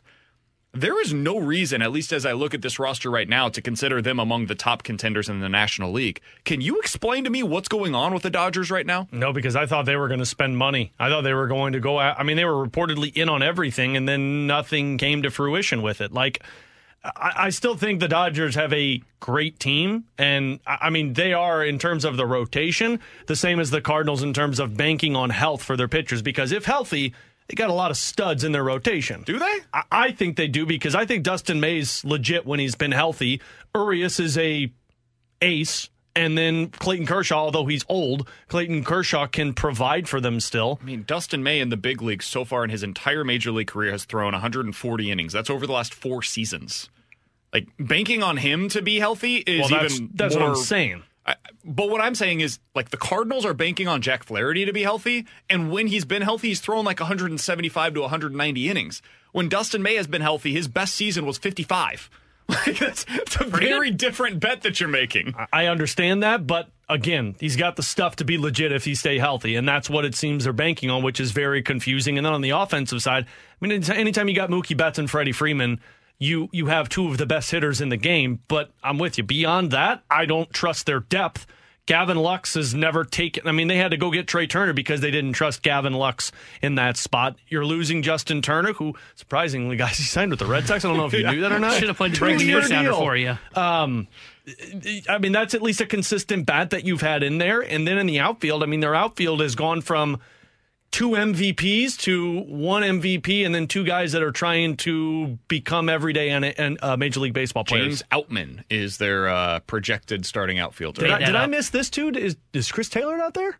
No, he's there. He's there. He just... Boy, he's fallen from grace, hasn't he? From the dude that's like, oh man, how do you get your Chris Taylor to... Is he even on the team still? Yeah, he was 10% below league average offensively, had a 300 on-base percentage last year. Dealt with injuries last year. Every team hits this point at some time where it's like, all right, we had this window. They got old. Yeah. That's what happened to them. They got old and they really didn't fast. transition fast enough. And this is where I got to give the Cardinals their credit. And I know nobody wants to do it, but one of the things that's been really impressive is that their core, when it ages out, they tend to have guys that are ready to go to backfill from there. And if they don't, they go and acquire one. And what they have done really well over the years is that, like Trey Turner, when they acquire that type of a player, he's either on a long-term deal already or they immediately get him signed to a new one. The Dodgers didn't do that with him. They did it with Mookie Betts, and they deserve a lot of credit for it. They got Freddie Freeman. They deserve a lot of credit for that signing. A lot of people on the text line right now are saying, hey, guys, didn't you hear? They're trying to reset their books to be able to go get Ohtani next offseason. Okay, cool. But what if Ohtani signs with the Mets? Now what are you doing? What if he goes to the Giants? That is a really interesting notion of what they're trying to accomplish, but setting things up a year from now for one player is a really bold strategy when there is no guarantee whatsoever that he's coming to your team specifically. You're trying to win. You're in your winning window right now if you're the Dodgers, and they appear to be punting for a championship caliber season in 2023.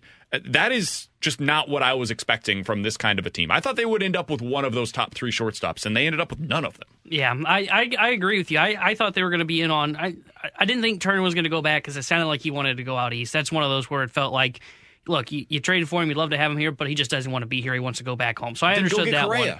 Correa was one that it makes sense, and then you hear what the reports were of, they feared the fan backlash and because of what happened in the World Series. So once you eliminate those two, I don't know if they had much interest in Bogaerts because I think they feared the defense. Sure. Padres didn't care, and then they don't have a third baseman though right now. Like, and they Max viewed Muncy Swanson going to be the same playing way there every day. Yeah, and Swanson Muncy was bad last year too, coming off of a wrist injury. That's why Machado's opting out. But I do think part of it for the Dodgers was, okay, if we can't land one of the top free agents, they basically said, okay, let's punt to 2024. And I do think that's part of it. I think they are resetting the books to try and go after a massive offer for Ohtani, or if Machado opts out, make a big push for Machado, who they've had on the roster prior when they acquired him from Baltimore. So I do think that's part of their strategy, and that's a strategy that I would find infuriating. I wouldn't want to see you really punt on a season, especially when you have the resources to go and upgrade your team and make your team a quality team for the now being. But with that being said, I think their roster's still good. I don't know if I would favor them in the NL West. I think I might favor San Diego ahead of them. San Diego for sure, at least on paper. But I think they're still a playoff team, and I think they're going to be a team that, it used to be based on their pitching that you looked at, and you went, oh, wow, they've got Kershaw, they've got Urias, they've got Scherzer.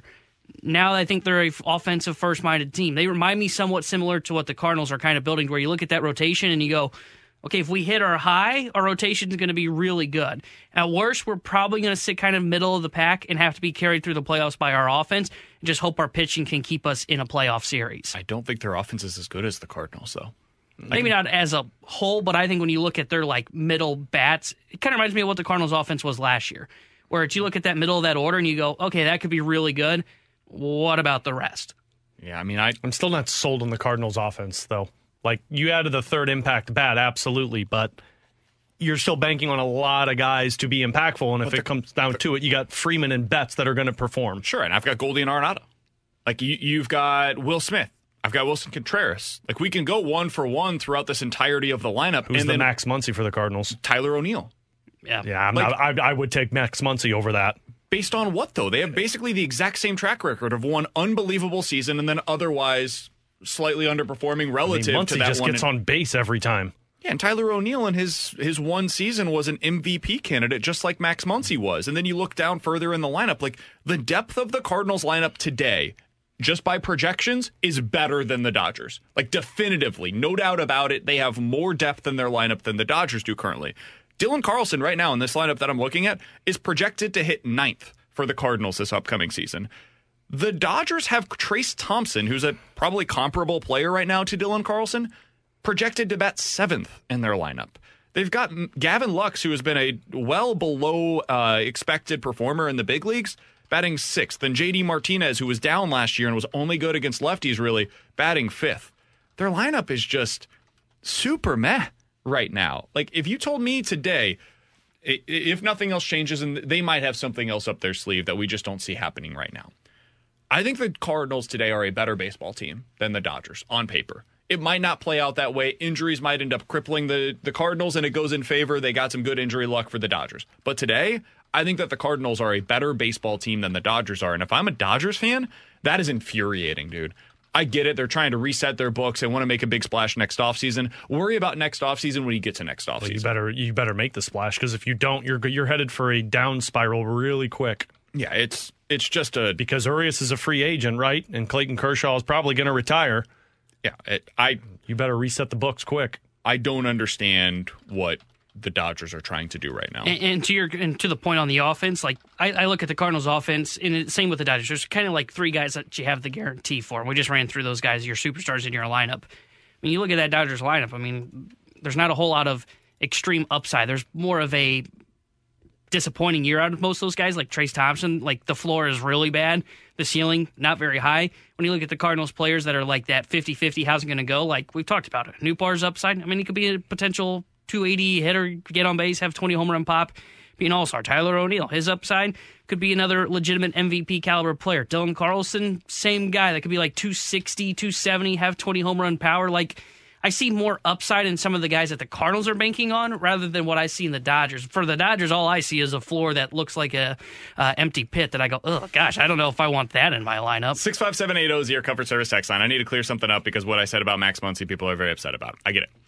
Max Muncy, when he had his first big season for the Dodgers, was 27 years old. He had a 161 OPS plus. He was awesome that season. That was in 2018. Again, 27 years old. Last year, Tyler O'Neill was 27 years old. The difference between those two is that it took a long time for Max Muncy to get there, and then when he did, I said he had one big season. It's more than that. He's had like 2.5 really significant seasons in the big leagues. So far, Tyler O'Neill has had one really big season in the big leagues. That big season for him would have been right up there with the best season that Max Muncy's had offensively. And he's a much better player defensively as well. So if you're going to buy wins above replacement, they're right in that same category together. So, yeah, right now, if you told me I've got to bet on one of those two players between Muncy and O'Neill, I would probably bet on O'Neill next year because of the age curve.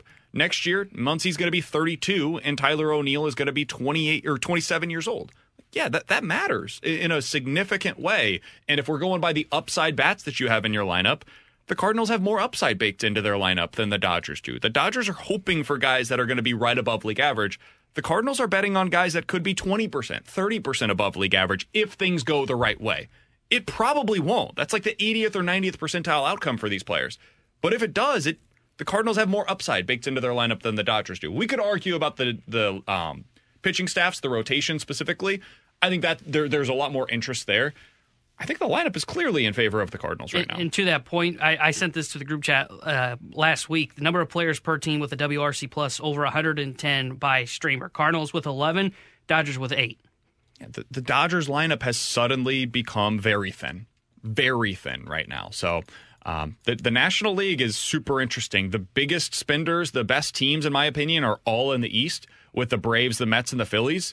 And then I think it comes down to the Padres probably as that fourth team. And then the Dodgers and Cardinals battling it out right now to be the number 5 contender in the National League. I did not expect to say that going into the offseason. But the Dodgers, I think, have completely fumbled the offseason. I think they messed it up. Coming up in about 10 minutes or so, we're getting back to the Blues. Special teams once again coming to the forefront for the Blues against the Canucks. This is a team that you should be able to take advantage of on the power play.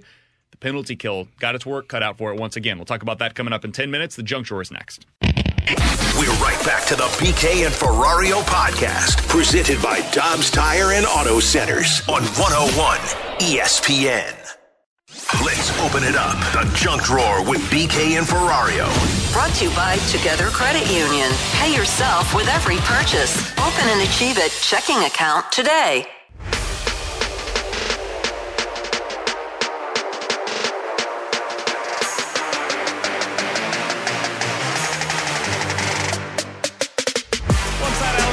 Tanner Hendrickson, I'm Brandon Kiley. Coming up here in about 5 minutes or so, we're talking about the Blues special teams once again. But right now, it's time to dive into the Junk Drawer. Tanner, what do you got for us today? You know how sometimes in life you just have to gamble on yourself and hope that it pans out for the best? Of course. Or you do that on like a financial thing, where you go all in. All in on blackjack.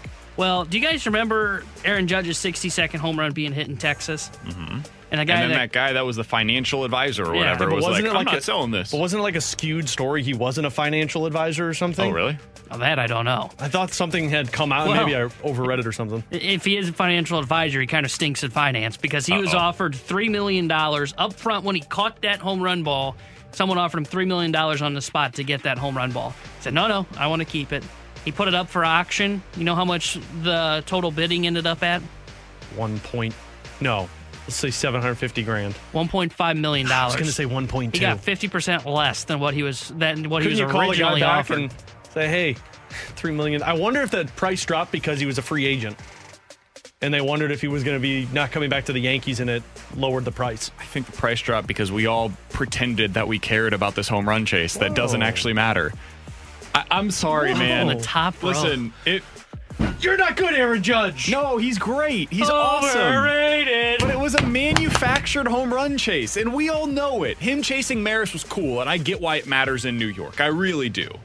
Like, the total bases this year for Albert Pujols. That was really cool when he passed Oh, so now you Stan don't on care that about list. Albert Pujols' No. list. I'm doing the opposite. In St. Louis, that mattered.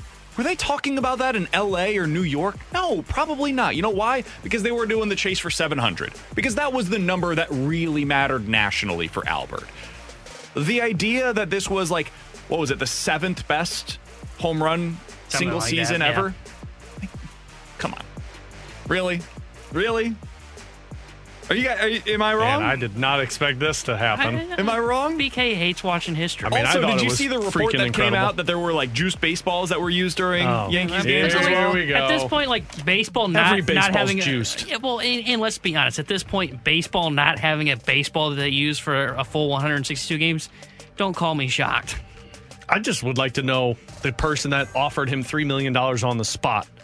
Like, you got that money somewhere? Imagine if you're that guy. You gonna show that to me? You gonna show me that account where you're Venmoing me $3 million, or you got a suitcase somewhere? Because otherwise, I don't believe you got $3 million. You're ready to drop right now. That guy has to be thinking, "Oh, I'm really glad he didn't take my offer." Seriously, I wonder how many beers deep that individual was when they said, "I give you $3 million for that ball right now." So I just found this report that I'm referencing here. Oh, here we go. This report obtained 200 different baseballs across the 2022 Major League Baseball season and playoffs. Some were old school juiced baseballs. Others were dead, quote unquote, baseballs. And then there were some that were somewhere in between. They called those the Goldilocks balls. And based on where they found these baseballs, the vast majority of the quote unquote Goldilocks balls came during Yankees games. The vast majority. Most Goldilocks balls showed up in 2020 postseason or regular season Yankees games. Almost every other baseball in every other location was dead at that point. Wonder why they did that, guys. Why was the baseball dead for every other game and not when the Yankees were playing? DK. Any guesses? Stop reading fake headlines. Yeah, man. It's not a real news Let me story. guess. You Good think for the Aaron Judge. Goldilocks Cool balls were in St. Louis too? He shouldn't have even got $1 million for it. Unbelievable. Waste of money. Coming up in 15 Why do you minutes, we're hate diving baseball into some and fun? NFL quick hitters, including what I believe was the craziest weekend of the NFL season. It threw all of the standings upside down, and it's got all of us wondering, do we even know anything about any of these teams? We'll get into that coming up in 10 minutes. But coming up next, time for special teams to once again come to the forefront for the St. Louis Blues here on 101 ESPN. We're right back to the BK and Ferrario podcast, presented by Dobbs Tire and Auto Centers on 101 ESPN.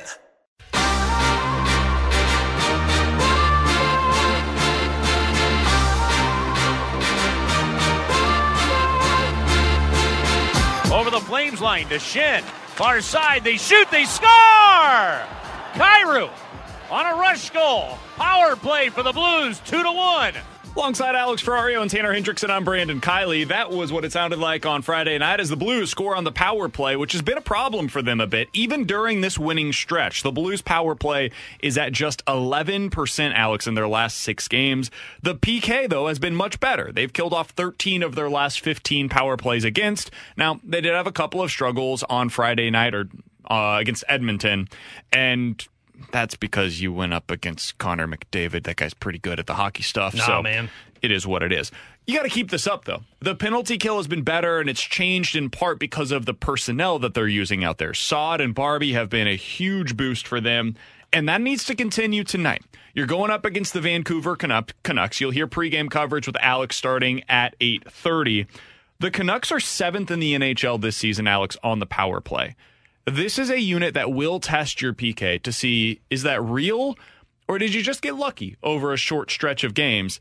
And then when it comes to the Blues power play, this is a good get-right spot because the Canucks this year have really struggled. They are somehow actually worse than the Blues on the penalty kill this year. They're 31st in the NHL at just 68%. The Blues are 30th at 69%. Special teams are really going to be at the forefront in this one. Yeah, and I'm more looking at the power play because I think the penalty kill has figured something out, and Craig Berube has said it. It's the compete, but on top, it's the ability to use Barbashev and Saad right now, which they're not only killing off plays, they're creating offensive plays themselves on the penalty kill. So that benefits them. I'm actually very optimistic that the penalty kill has figured something out. The power play is still the concern because it's very evident you don't have that one-time shot. We've talked a lot about it this season, and they're trying to figure it out without that one-time shot. And doing that means you're overcomplicating it. You're passing too much, and you're passing up shooting opportunities because you're looking for that perfect play. And when you're looking for that perfect play, you get it, and then you miss the net, and the puck's coming out of the zone. It just takes this team so long to get set up on the power play that as soon as it comes out, that's going to kill about 30 seconds off of that 2-minute power play for your team. So that's the focus I really want them to capitalize on. Sometimes you just need kind of a feel-good game, and this is your chance to do that against a really bad penalty kill. So hopefully you can figure it out in terms of Robert Thomas shooting the puck more. I think in the last couple of games he's got 9 shots on goal, and he's only missed the net once. Hopefully you can get him to shoot it a little bit more. Kyrou's been feeling it. You got to get a little bit more chemistry on that power play. Less passing and more shooting, in my opinion. See, it's interesting because I actually think I have a better read on what the power play is than what I do on the penalty kill. And the penalty kill's been better of late. And I think that might be they're trending in that direction to where I'm going to say in 2 weeks that, okay, the PK is fixed. But I do want to see it against better power play teams in terms of how they look against the opponent because they are playing that more aggressive nature, and sometimes that can come back to bite you. The power play, in my opinion, I think I know what it is, where it's going to go through spurts where it's going to struggle because they don't have that one-time shot. And I know that Thomas has been shooting the puck more, but we've seen him do this before where he goes through stretches where he does shoot the puck, and then he goes back to reverting back to himself where he's not. And when he does that, it's tough to have him on that bumper, which the Blues have been doing. So I think I have a sense as to, okay, I know what the power play is, and it's going to be streaky, in my opinion. Without a one-timer shot, it's not going to be in the top 10. I don't think it's necessarily bad to where it's going to be sitting in the bottom 10. I think they're right around league average is where the power play is going to be. The penalty kill is where it's interesting for me because I still think they have the pieces to be a really good penalty kill team, but for whatever reason, it just started off super slow early on in the year, and I think now they're starting to trend back in towards that direction of, okay, that's what I expected them to be going into the year. If the Blues continue in this direction of, like, hey, they start winning games more regularly, and they get back into contention, and we start talking about the playoffs as opposed to which assets they're going to be trading off, and now they suddenly become a buyer as opposed to a seller. Is that what they're potentially going to be looking for? Is somebody that can improve this offense, maybe not even at 5-on-5, but specifically like not a power play specialist like Mike Hoffman, who just never was a fit. It didn't work here. Let's not play that game again. It was never going to work, and they moved on quickly, and they cut bait. Is that, in your opinion, Alex, going to be the thing that is this year's top 4 defensemen, where we're just searching far and wide for, hey, who can come in and help this power play with that one-time shot? Absolutely. Yep. And there's you can't go defense because your top 4, like it or not, is locked in. You're not acquiring somebody because you're not going to keep that person who you're acquiring. And depth-wise, you're in an okay spot, too. With Calle Rosen as like a 7th defenseman, and you're going to get Scandella back probably within the month or two. So, like, that's going to benefit this team.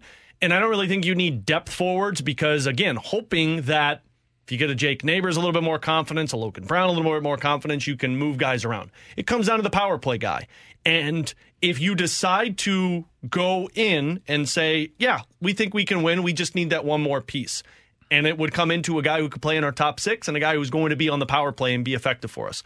And there's 2 names that I think that you can look at and say maybe you could pull something off. And one of them is connected to tonight's game. It's Bo Horvat. And I don't think they're going to want to pay the price to get Bo Horvat because Bo Horvat's going to probably cost you what you would acquire in Ryan O'Reilly at the trade deadline. But Bo Horvat has 9 power play goals on the season with 13 power play points. Damn. He's got a one-time shot. He's a centerman, can play the wing for you. Brock Besser's another guy who's on the power play, but he has struggled in Vancouver. You got a couple more years tied up into that. And then there's another one that I think you can look at that the Blues have been connected to in the past. Again, don't know if you're going to pull the trigger on it, but it's Timo Meier with the San Jose Sharks. He's got 8 power play goals and 10 power play points this season for the Sharks. Those are 2 guys that I would say if I'm Doug Armstrong and I'm saying, we got a good team, we think we could do what we did last year. It's very evident that the Western Conference is wide open because there's not a clear-cut team like Colorado was last year. And, I mean, you're playing all of the teams in the Pacific Division right now, and you're going to get a taste of what that competition looks like. So if you want to, yeah, you're going to make a trade and say, let's get a guy who can play on the power play and be in our top 6 as an offensive-minded player. But if you don't go that route, then I don't really think there's anything worth doing because any other move doesn't make you better. I think of the 3 that you mentioned, like he's probably the worst of the bunch, but Brock Besser's the one that makes the most sense because he's already re-signed for the next couple of seasons. Right now he's on a 3-year deal worth $19.5 million, or basically $20 million, $6.6 mil per year each of the next 2 seasons after this upcoming, or and after you could probably get him buy low on that, and it's not going to cost you as much as the other guys would. And he's, like I said, signed for the next 2 years, so he's a part of your future, not just the present. Timo Meier, you're going to have to re-sign. Bo Horvat, you're going to have to re-sign, and they're both going to get significant money in whatever the next deals are. I mean, you're talking 7 or 8 mil. Yeah, you're talking about the Robert Thomas / Jordan Kyrou type of deals, and you're going to have a third one of those added onto your cap sheet, and I just don't know that the Blues can reasonably do that right now. So Besser's probably the one that makes the most sense for them. We're going to see him tonight. I want to see what he looks like against the Blues. Mm-hmm. His numbers this season are not particularly impressive. Is he a guy that, if the Blues end up in this scenario, Alex, would make sense in your mind for them? I think so. I mean, look, in the last 4 seasons, he's got 32 power play goals, and he scored 92 goals in 275 games. So it's not pretty right now. But remember, for people that don't know, his father passed away in the offseason, and I think that was taking a lot of a toll on him. And then, of course, going through everything that Vancouver's going through right now, it's a player that probably needs a change of scenery, kind of like a Jesse Puljujarvi with the Edmonton Oilers. He's big. He goes to the front of the net. If people remember correctly, when these 2 teams played in the playoffs in the bubble, Brock Besser had his way with the Blues because he's a big body. So he makes sense. He's a power play threat. He's a guy who's going to give you 25 goals in a season. But do you want to pay him $6 million for the next couple of years? Maybe Vancouver eats some of the money. That's going to cost you a little bit more of a price than what it would be just to acquire Brock Besser. But if you look at the free agent market, I mean, you're probably not going to be able to afford Bo Horvat. Probably not going to be able to afford, you're not going to be able to afford David Pastrnak. You're not going to be able to afford Dylan Larkin. You got to fill in the hole that is a winger in your top 6 when you lose Vladimir Tarasenko, and pending on what happens with Barbashev and O'Reilly, he'd be a guy that I'd be really interested in because for $6 million, you're paying him $2 million more than what the hypothetical scenario you brought up of paying an Ivan Barbashev. You're getting a guy who's younger and has shown the ability to be a consistent 25-goal scorer. And Brock Besser, 21 goals since the start of the 2020 season on the power play, just for context, because we're trying to replace a specific guy that was on the Blues power play, and they really seem to miss him right now. You talk about Zach Sanford? David Perron had 19 goals since the start of the 2020 season. So Besser he's got some of the qualities that you'd be looking for here. Besser is a more expensive Jesse Puljujarvi, but I think both guys, well, we've seen it Besser. Puljujarvi has not got there yet, but both guys are that type of player. And frankly, for everyone screaming that this team needs to get back to the grinding performance, Brock Besser brings a lot of what David Perron played like with the Blues for those 4 years. What do you think it would take to get him, though? You're probably talking about a prospect. I don't know. Like, you're probably talking about maybe a Bolduc. Vancouver right now is in this in-between where like they're where the Blues are. Yeah, they paid JT Miller. They've got all of these guys signed to big contracts, but they also recognize that their team isn't any good. I think you could probably get away with sending somebody not named Bolduc or Neighbors to them and probably a second-round draft pick, unless somebody's going to overpay for him, which somebody might, because it's a former 6th overall draft pick. Yeah, I mean, he's a productive player. He has been in the past, and he's been a consistent 20 to 25 goal scorer almost every single year of his NHL career. Probably a second-round pick and a pretty good prospect in return. That's what it's going to cost. And you're going to have to send money to make it work on your side of things. And because especially if the Blues end up being buyers instead of sellers, it's going to be a seller's market because there's not a whole lot of guys out there, especially in this category of goal scorers. If he ends up going, I could see the price getting pushed up and it being like a first-round pick plus a significant prospect. And this draft is so deep, according to general managers around the National Hockey League, that they're going to want first-round picks on any player they're trading. It's going to be tough. And as of tonight, late tonight, I think it's midnight, there is the freeze. So there's not going to be any moves that are made anytime in the near future. And for a guy like Brock Besser or Bo Horvat, those are like deadline types of moves. So we've got some time before anything like this were to play out. But you've got 4 of the top 10 potential trade targets playing in this game tonight for this upcoming NHL trade deadline. 2 on the Blues, 2 on the Canucks. It's going to be interesting. How'd you go from 2 on the Blues instead of 4 on the Blues like you had earlier? They wouldn't be in the top 10. Barbashev, Mikkola? Yeah, Barbie and Mikkola could be pieces. But I thought you said Barbie was going to be one of the great acquisitions at the trade deadline. Could be. Top 10. Could be. Top 10 move by Doug Hope Armstrong. And a prayer. Coming up in about 15 minutes or so. Mizzou might not be good at basketball, but at least they're fun to watch. And Illinois seems to not be having a whole lot of fun right now on the basketball court. We'll talk about all of that coming up in 15 minutes. NFL Quick Hitters is next. We're right back to the BK and Ferrario podcast, presented by Dobbs Tire and Auto Centers on 101 ESPN.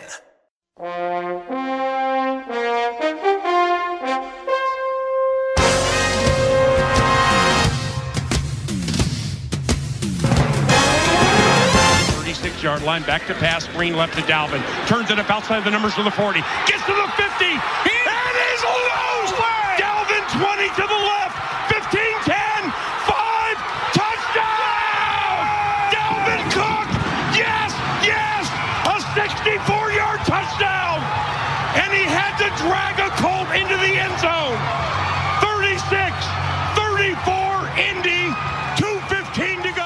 I love that guy. That's Paul Allen, the Minnesota Vikings play-by-play broadcaster. That audio courtesy of the Vikings Radio Network. With Alex Ferrario and Tanner Hendrickson, I'm Brandon Kiley. You're not going to find a better call than that this season, as it was a part of the largest comeback in NFL history by the Minnesota Vikings. Here's what else took place this week, Alex.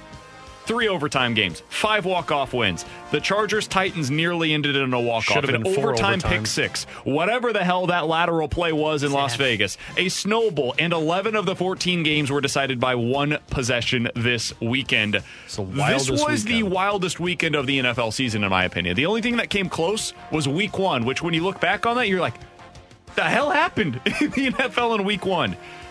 Was this a one-off? Or do you think there's some weird stuff going on right now where the rest of the season's going to be unpredictable, Alex? No, I don't know. I feel like it's a one-off because we talked about this earlier. Like, some of these teams just feel like they're bored with the regular season and they want to get to the postseason. Like, the Chiefs seem that way. Eagles seem that way. Cowboys a little bit seem that way. But on the flip side of that, like, look at the playoff picture right now. You got 4 teams that have clinched a playoff spot in the NFC, 2 teams that have clinched a spot in the AFC, and you got all of these people battling it out in the AFC, whereas like there's 3 teams battling it out in the NFC. So I'd like to say it's a one-off because they just want to get to the postseason, but I honestly think all of these teams just stink with the exception of a couple in each conference. Yeah, I think we're in for a crazy finish to the NFL season. I don't think this was a one-off. I mean, we've seen plenty of teams. I mean, the Raiders are a great example of showing teams how to blow 13-plus point leads. So, like, I think there's going to be more craziness. I think, like, you could see anything happen once we get to the playoffs. Like, it should not shock anybody if a wild card team from each conference gets to the Super Bowl. That's just how nuts I think the playoffs are going to be. I think we're in for some crazy finishes. I think that somebody in the NFC playoff picture is going to surpass Washington to get in, and it's probably going to be something where it comes down to, like, you know how they schedule games on the last week of the season where they keep everybody that's kind of in the same window at the same time slot? don't be shocked if like you're watching Red Zone in the final week of the season and it's like, hey, Detroit's at like the 5-yard line. They scored a touchdown here. They're in the playoffs. And something crazy happens in the Washington game that leads them to a loss. I think we're going to see some more crazy finishes throughout the year. I think so, too. I think that the NFL right now, with the way that teams are playing defensively, it's taken away a little bit of the difference whenever you have those like superstar level quarterbacks. I mean, the Bengals really struggled early on in that game against the Buccaneers. Now, they figured it out. It just took them some time, and then eventually they got it going offensively. The Chiefs have struggled offensively over the last couple of weeks at times. And it's not that they're struggling to move the ball, but because teams play them a certain way, it restricts those big plays, and it just makes them drive more plays to go the course of the field. That adds in variance when it comes to penalties. It adds in variance when it comes to turnovers. And over the last couple of weeks, those have killed the Chiefs offensively. So I think that's what you're seeing right now in the NFL. The Cowboys struggling to close things out against the Jaguars. There's just a lot of teams that it feels like week to week, they're all kind of throw it into a blender and see what happens. And that's even right now, like the Chiefs, 2 weeks ago, we were talking about as one of the best teams in the NFL. They almost lost to the Texans, who are like definitively the worst team in the NFL. I don't think this was a one-off. I think this is something that's very real, and it's going to make for some highly entertaining playoff games. As we continue with some NFL quick hitters, which AFC team that currently sits at 8-6 is a bigger threat in the playoffs? The Dolphins, who have lost each of their last 3 games, or the Chargers, who have won 3 out of their last 4, although those 3 wins did come against not particularly competitive teams. Chargers or Dolphins, which one has a better chance to be a threat in the playoffs, Alex? I think it's the Dolphins, just because, man, for some reason, I still don't trust the Chargers. Some of the decisions that have been made on both the offensive and defensive side in the last few weeks have just been really confusing. And I know they're coming off a big win against the Titans where they kind of shut them down, but still, just because of the elite playmakers on the Miami Dolphins side, and you know what you're going to get on a nightly basis, I think it would be the Miami Dolphins. I think I'm going with the LA Chargers because though I don't think they have the better offensive weapons around their quarterback, I think they've got the better quarterback to the Chargers and Justin Herbert. And watching him yesterday, he's healthy. He's fine. Him and Williams and Allen are on the field together. And the defense, I think the defense has been fine for them this year. So I look at the Chargers and I go, I think they can go on a run. I think Justin Herbert can help them win a shootout if necessary. And also if they're in a close game, I like Justin Herbert if he needs to take them the length of the field to go kick a field goal in the last 2 minutes of a game. So I like the LA Chargers. I just don't know if I trust Tua once you get into the playoffs. And we've seen that they are, and I know that they have the same record, but we've seen what it takes to beat the Miami Dolphins. And it's basically, you take away the deep threat of Waddle and Hill, and they're done. And Tua can't beat you. So Justin Herbert, I think he can beat a team if he even throw out the best defense to get up against them. I like the Chargers. These teams are mirror images of one another. They're both finesse. They don't have particularly good running games. They struggle to close out games. When healthy, though, I'll take the Chargers. I trust Justin Herbert. I think Brandon Staley, despite his in-game management not being great, he's among the best defensive minds in the NFL. And he's come up with some really good defensive game plans in recent weeks. I think that the Chargers have a real chance to be able to upset somebody in the first round. And as a Chiefs fan myself, that is the team that I would most want to avoid in the first round of the playoffs. Like, I would be way more concerned about the Chargers coming into Kansas City in the first round than I would be about the Dolphins coming into KC. Wouldn't want to face Tyreek Hill, don't get me wrong, but if you had me choose, I could pick one or the other. I would rather play the Dolphins. Famous last words, I understand that. Here's another question for you guys. Over the past 2 weeks, the Cowboys narrowly escaped a loss against the Texans. And this week, they lost on a pick six to seal the deal against the Jaguars. Is it time to worry down in Dallas in your mind? No, I don't think so, because I think this team falls into the category of a team that wants to get to the playoffs, and I know you can't have that mindset, especially when you're the Cowboys, when, you know, mediocrity has kind of been the name of the game for you the last few seasons. But, man, I don't know. The defense is probably the biggest concern right now for this Dallas team, because that's back-to-back weeks where I was expecting big things from them, and they didn't find ways to follow through on that. offensively, the Cowboys are always going to be there. And I think when push comes to shove in a big game, the defense steps up. So I'm just really wondering if the Cowboys are a team that feels overly confident and just wants the playoffs to begin. The problem is that, you got to be able to flip that switch. And I don't know if they can do that with their inconsistencies over the last few years. I'm concerned about the Dallas Cowboys because Dak Prescott has not looked great the last handful of weeks. In his last 4 games, he's thrown 9 touchdowns, 7 interceptions.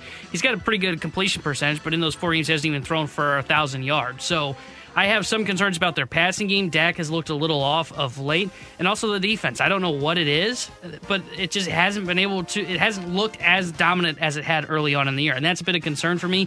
And to your point on, well, they look like a team that is just kind of sleepwalking to the playoffs. Dallas has something to prove. So, they shouldn't be sleepwalking to the playoffs. They shouldn't be bored. The Chiefs have been there. They've done that. So I could understand if they find themselves bored of the regular season, especially with guys like Mahomes, Kelsey that have won a Super Bowl. Dallas hasn't done that. And let's just throw out the elephant in the room, too. McCarthy's a coach that I wouldn't trust in the playoffs at all. What the hell are we throwing the ball deep on 3rd and 10 for? I also wonder if this was the trap game. And I thought I said this when we were doing our pick'ems because Cowboys obviously had the Philadelphia Eagles ready to go with Micah Parsons' comments, and you got the Jaguars to deal with first, and you just assume, well, it's Jacksonville, kind of like Tanner does. They're not good. And then, boom, you're not ready for them. The thing is, hey, throw me in there? Yeah, you're welcome. 6-pack, Cactus Lime, Mick Ultra, please. I don't think that Eagles game is really that big. There's nothing at stake. No. The Eagles have 1 loss on the season. Even if the Cowboys ended up winning that game, they would still have 3 losses on the season, and then it would be split in terms of the head-to-head matchups. Eagles would still probably finish the season as the number 1 seed, winning the NFC East. They're finishing the season out against New Orleans and the New York Giants. So, as much as it might have been a trap game, you might be right, Alex, it shouldn't have been. No. The Cowboys know that they've got to take care of their own business for anything to really matter down the stretch for them. Otherwise, they're pretty much locked into that number 5 seed in the NFC because they're not going to move up from there. I think it was a trap game because of a young player saying something they probably shouldn't have said in the middle of a regular season when your team was kind of struggling. Totally fair. With Alex Ferrario and Tanner Hendrickson, I'm Brandon Kiley. In 15 minutes, we're hitting the BK and Ferrario rewind. But coming up next, I still don't know, truly, how good Missouri is at basketball. But they're a hell of a lot of fun when they're making shots. Illinois seems to be having the opposite of fun when they're on the court right now. We'll talk about both of them next here on 101 ESPN. We're right back to the BK and Ferrario podcast, presented by Dobbs Tire and Auto Centers on 101 ESPN.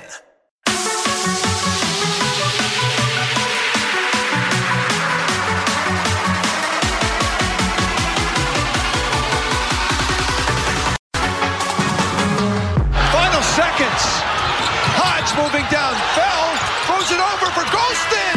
He's got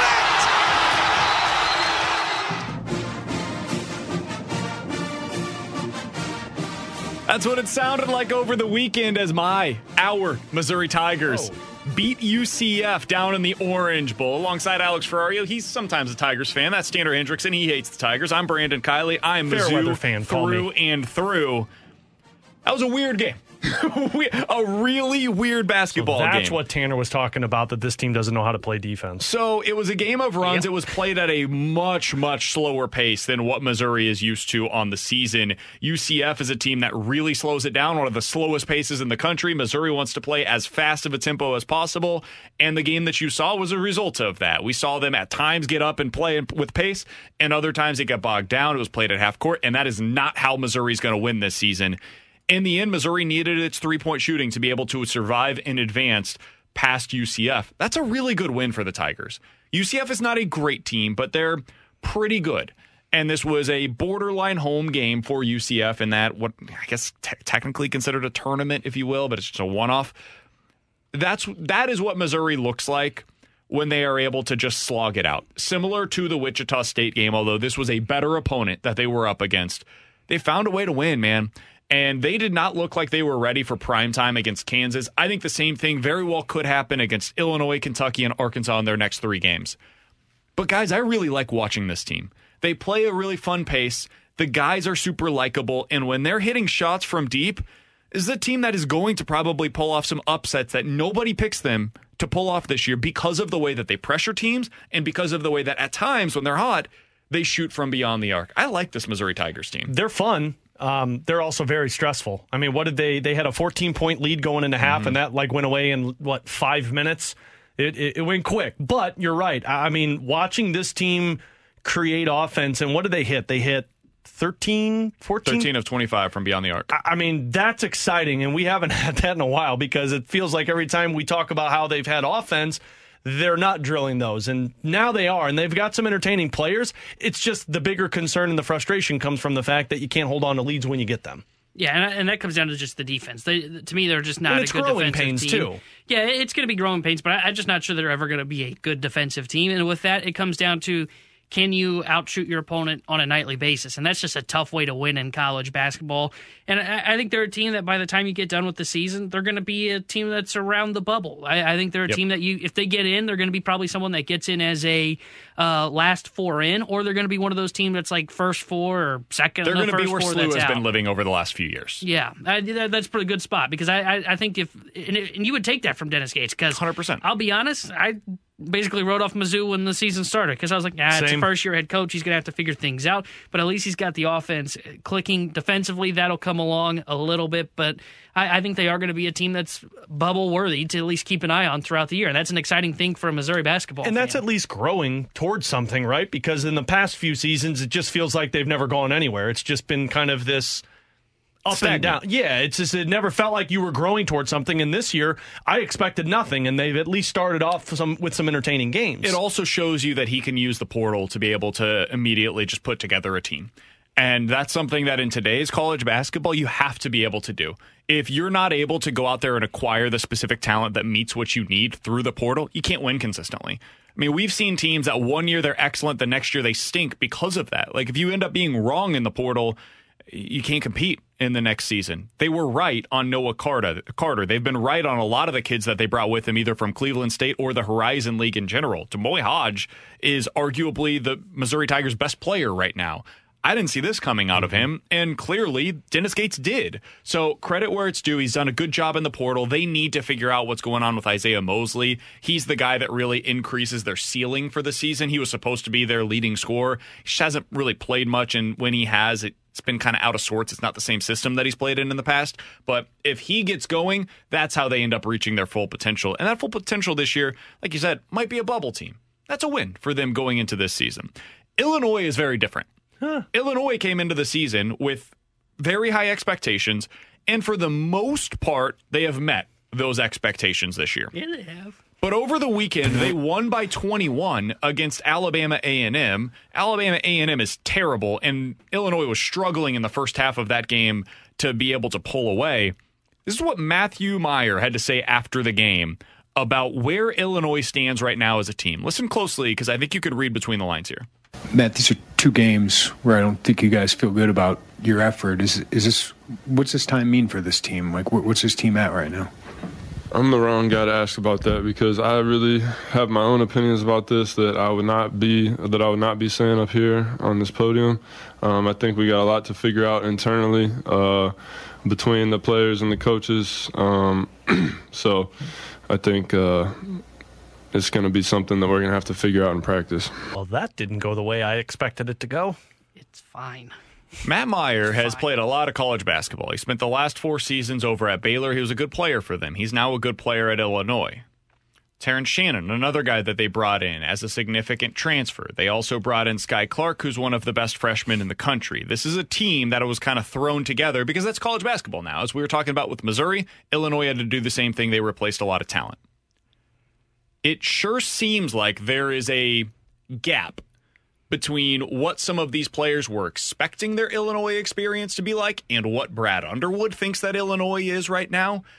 And man, I don't know what they were expecting because Brad Underwood is a hard-nosed coach. You're going to work hard, you're going to play hard, and if you're not willing to meet those expectations, you're going to be practiced really hard. If he didn't know that coming in, man, that's on Meyer. Because this is the way that Brad Underwood operates. This is how he operates his program. And it's kind of one of those, you either get in where you fit in or you get out. And I think they're going to be able to figure this thing out. You see this a lot of the time with some of the top programs in the country, KU, Duke. Every year, there's one game where they play horribly defensively, and either Bill Self or in the past, Coach K comes out and they say, yep, I've been telling them at practice all year that it's going to get them beat, and it finally got them beat. That's kind of what it feels like is going on right now with Illinois. By late January, early February, they'll hit their stride. They'll be fine. But right now, I do think there's a little bit of a push and pull on which direction this team is going to be headed. And I think it's coming from three different directions. I think it's coming from Brad Underwood and the coaching staff, the guys that transferred in Meyer, Dane Danger, but he was in the program last year. He just was redshirting or was sitting out because he transferred, and along with Terrence Shannon. And then there's also the guys that have been there in Hawkins and Melendez, and now you got the freshmen that are there, as you mentioned, Clark, Epps. I think there's three different routes that these guys are pulling on, and because to your point on what, Meyer sounded like he's experiencing something different, I think Meyer and Shannon have been the guys that have been working their hardest. Now, I think where there's kind of that push and pull between them and the coaching staff is I think the coaching staff wants them to take on more of a leadership role, and I'm not sure that they're grabbing it by the reins. Now, it's hard for me to say that because I'm not at practice every day. I don't see that. But considering he was asked about Terrence Shannon's leadership after their last loss, and kind of gave it away for me that he's expecting the transfers to lead this team a little bit more. And that quote didn't get you the warm and fuzzy feelings about leadership. It didn't. And I also think they're in a bit of a transition from what Hawkins and Melendez were used to last year, and also what Clark and Epps were probably expecting when they came here. Because let's not forget that last year they had Colbert. They were basically a post team. This year they are more of a 5-out, let's figure it out from the outside of the perimeter.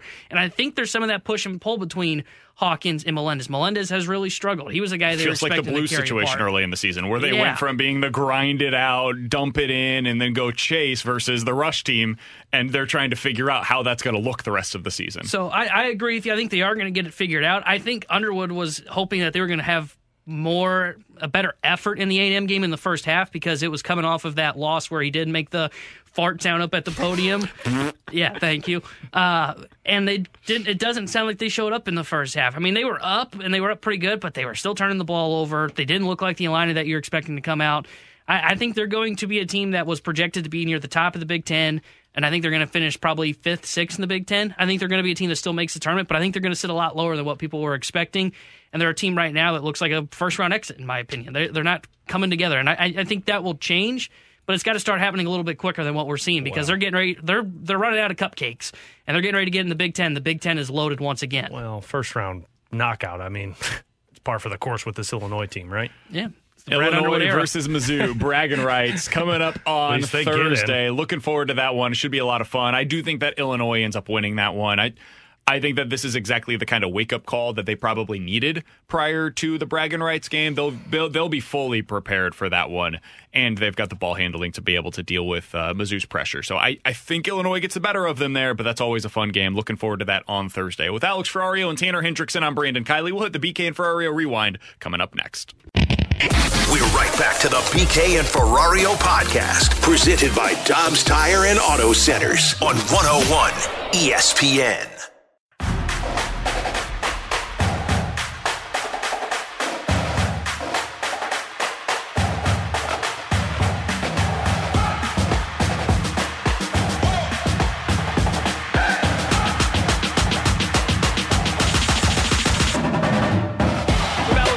Tanner Hendrickson, I'm Brandon Kiley. If you've missed anything from today's show, be sure to check it out on the podcast page. It's all presented by Dobbs Tire and Auto Centers.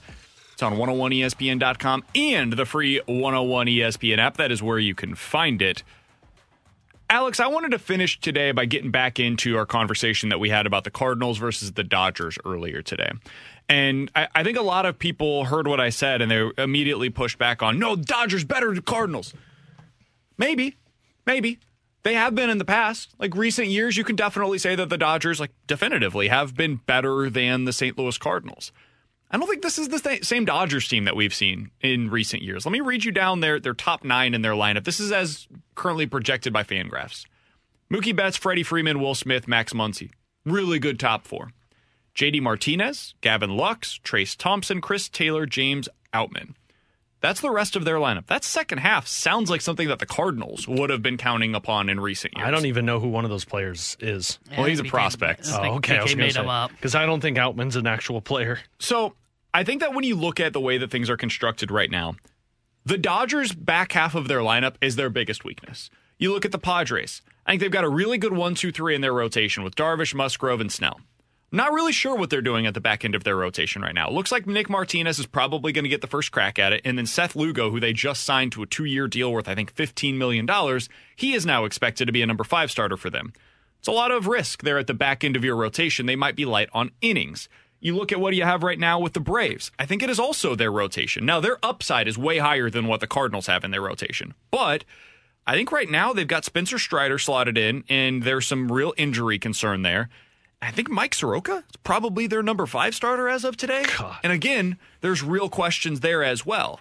When you look at some of these other teams and we start talking about their questions the way that we do the Cardinals, does it make you feel any better about the Cardinals going into this upcoming season? Yeah. I mean, because I think a lot of the times we focus on the strengths versus the Cardinals' relative strengths, and it makes us a little concerned, but there are the questions with other teams as well. Yeah, I mean, there's questions like even the Phillies, I think, have questions going into the season, but I mean, you're going to have those questions. I think the problem with the Cardinals and why people are so hesitant with it is because those questions, you've really never seen the answers with a lot of them. Like Tyler O'Neill obviously has given you those answers, and Jack Flaherty has given you those answers.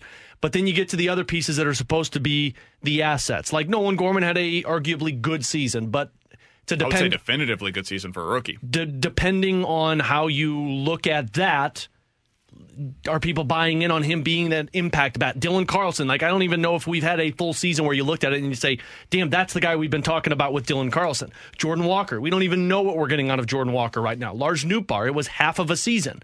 So there's just, like at least when it's the Dodgers, you hear those names and you know what the best of the best are going to provide, and then everything else is just kind of kosher. But for the Cardinals, it's you know what you got in these 3, but then beyond that, it's like, okay, but have we seen it with these guys? Yeah, I think it makes me feel better when you take a further view of things from the National League perspective, because, I mean, you look at these teams and everybody has kind of all have question marks. And I think if someone has a question mark that ends up going the wrong way, like if the Cardinals outfield doesn't end up hitting, like, you know, if Nootbaar doesn't hit his stride, Carlson and O'Neill aren't there, and you have 3 open spots, like they're going to struggle, and they may struggle just in the division in its own, if we're being completely honest with ourselves. So I think it's fair to, I think it's when you look back on things and you see, okay, here's the question marks for these teams, I think it makes you feel a little bit better where they are, because I think especially like, I mean, you mentioned the Phillies. If Phillies have something pop up to where the back end of their rotation's bad behind Nola and Wheeler, Nola or Wheeler for you're gonna be better than them on paper probably. So I think I think part of the reason we focus in so much and go, oh, these major question marks for the Cardinals are going to be what holds them back, is just because we're here. Yeah. We're not standing on that far away view, and that is natural. I think when you take that further away perspective, you can go, okay, I can see why the Cardinals are going from this perspective of, okay, let's gamble here because everybody's gambling somewhere. And that's the point that I wanted to get to. And I'm not suggesting that the Cardinals don't have questions. They absolutely do. Real, tangible, significant questions with the way that the roster is constructed, specifically with their number 1 starter. That's why I've said all along, I would have gone out there and acquired Carlos Rodon. But from the 636, guys, the Cardinals still have significant questions with the entire rotation. These other teams do not. Yes, they do. They're just different. A lot of these other teams are in the spot where the Cardinals were last year, where it's, man, are they going to have an innings deficit? Are they going to be in a spot where they're just trying to pick guys up off the scrap heap? They're getting John Lester and Jay Happ, and they're just trying to find guys that can start for them. That's very possible for a lot of these teams around the National League that are legit contenders, because it's hard to build rotation depth.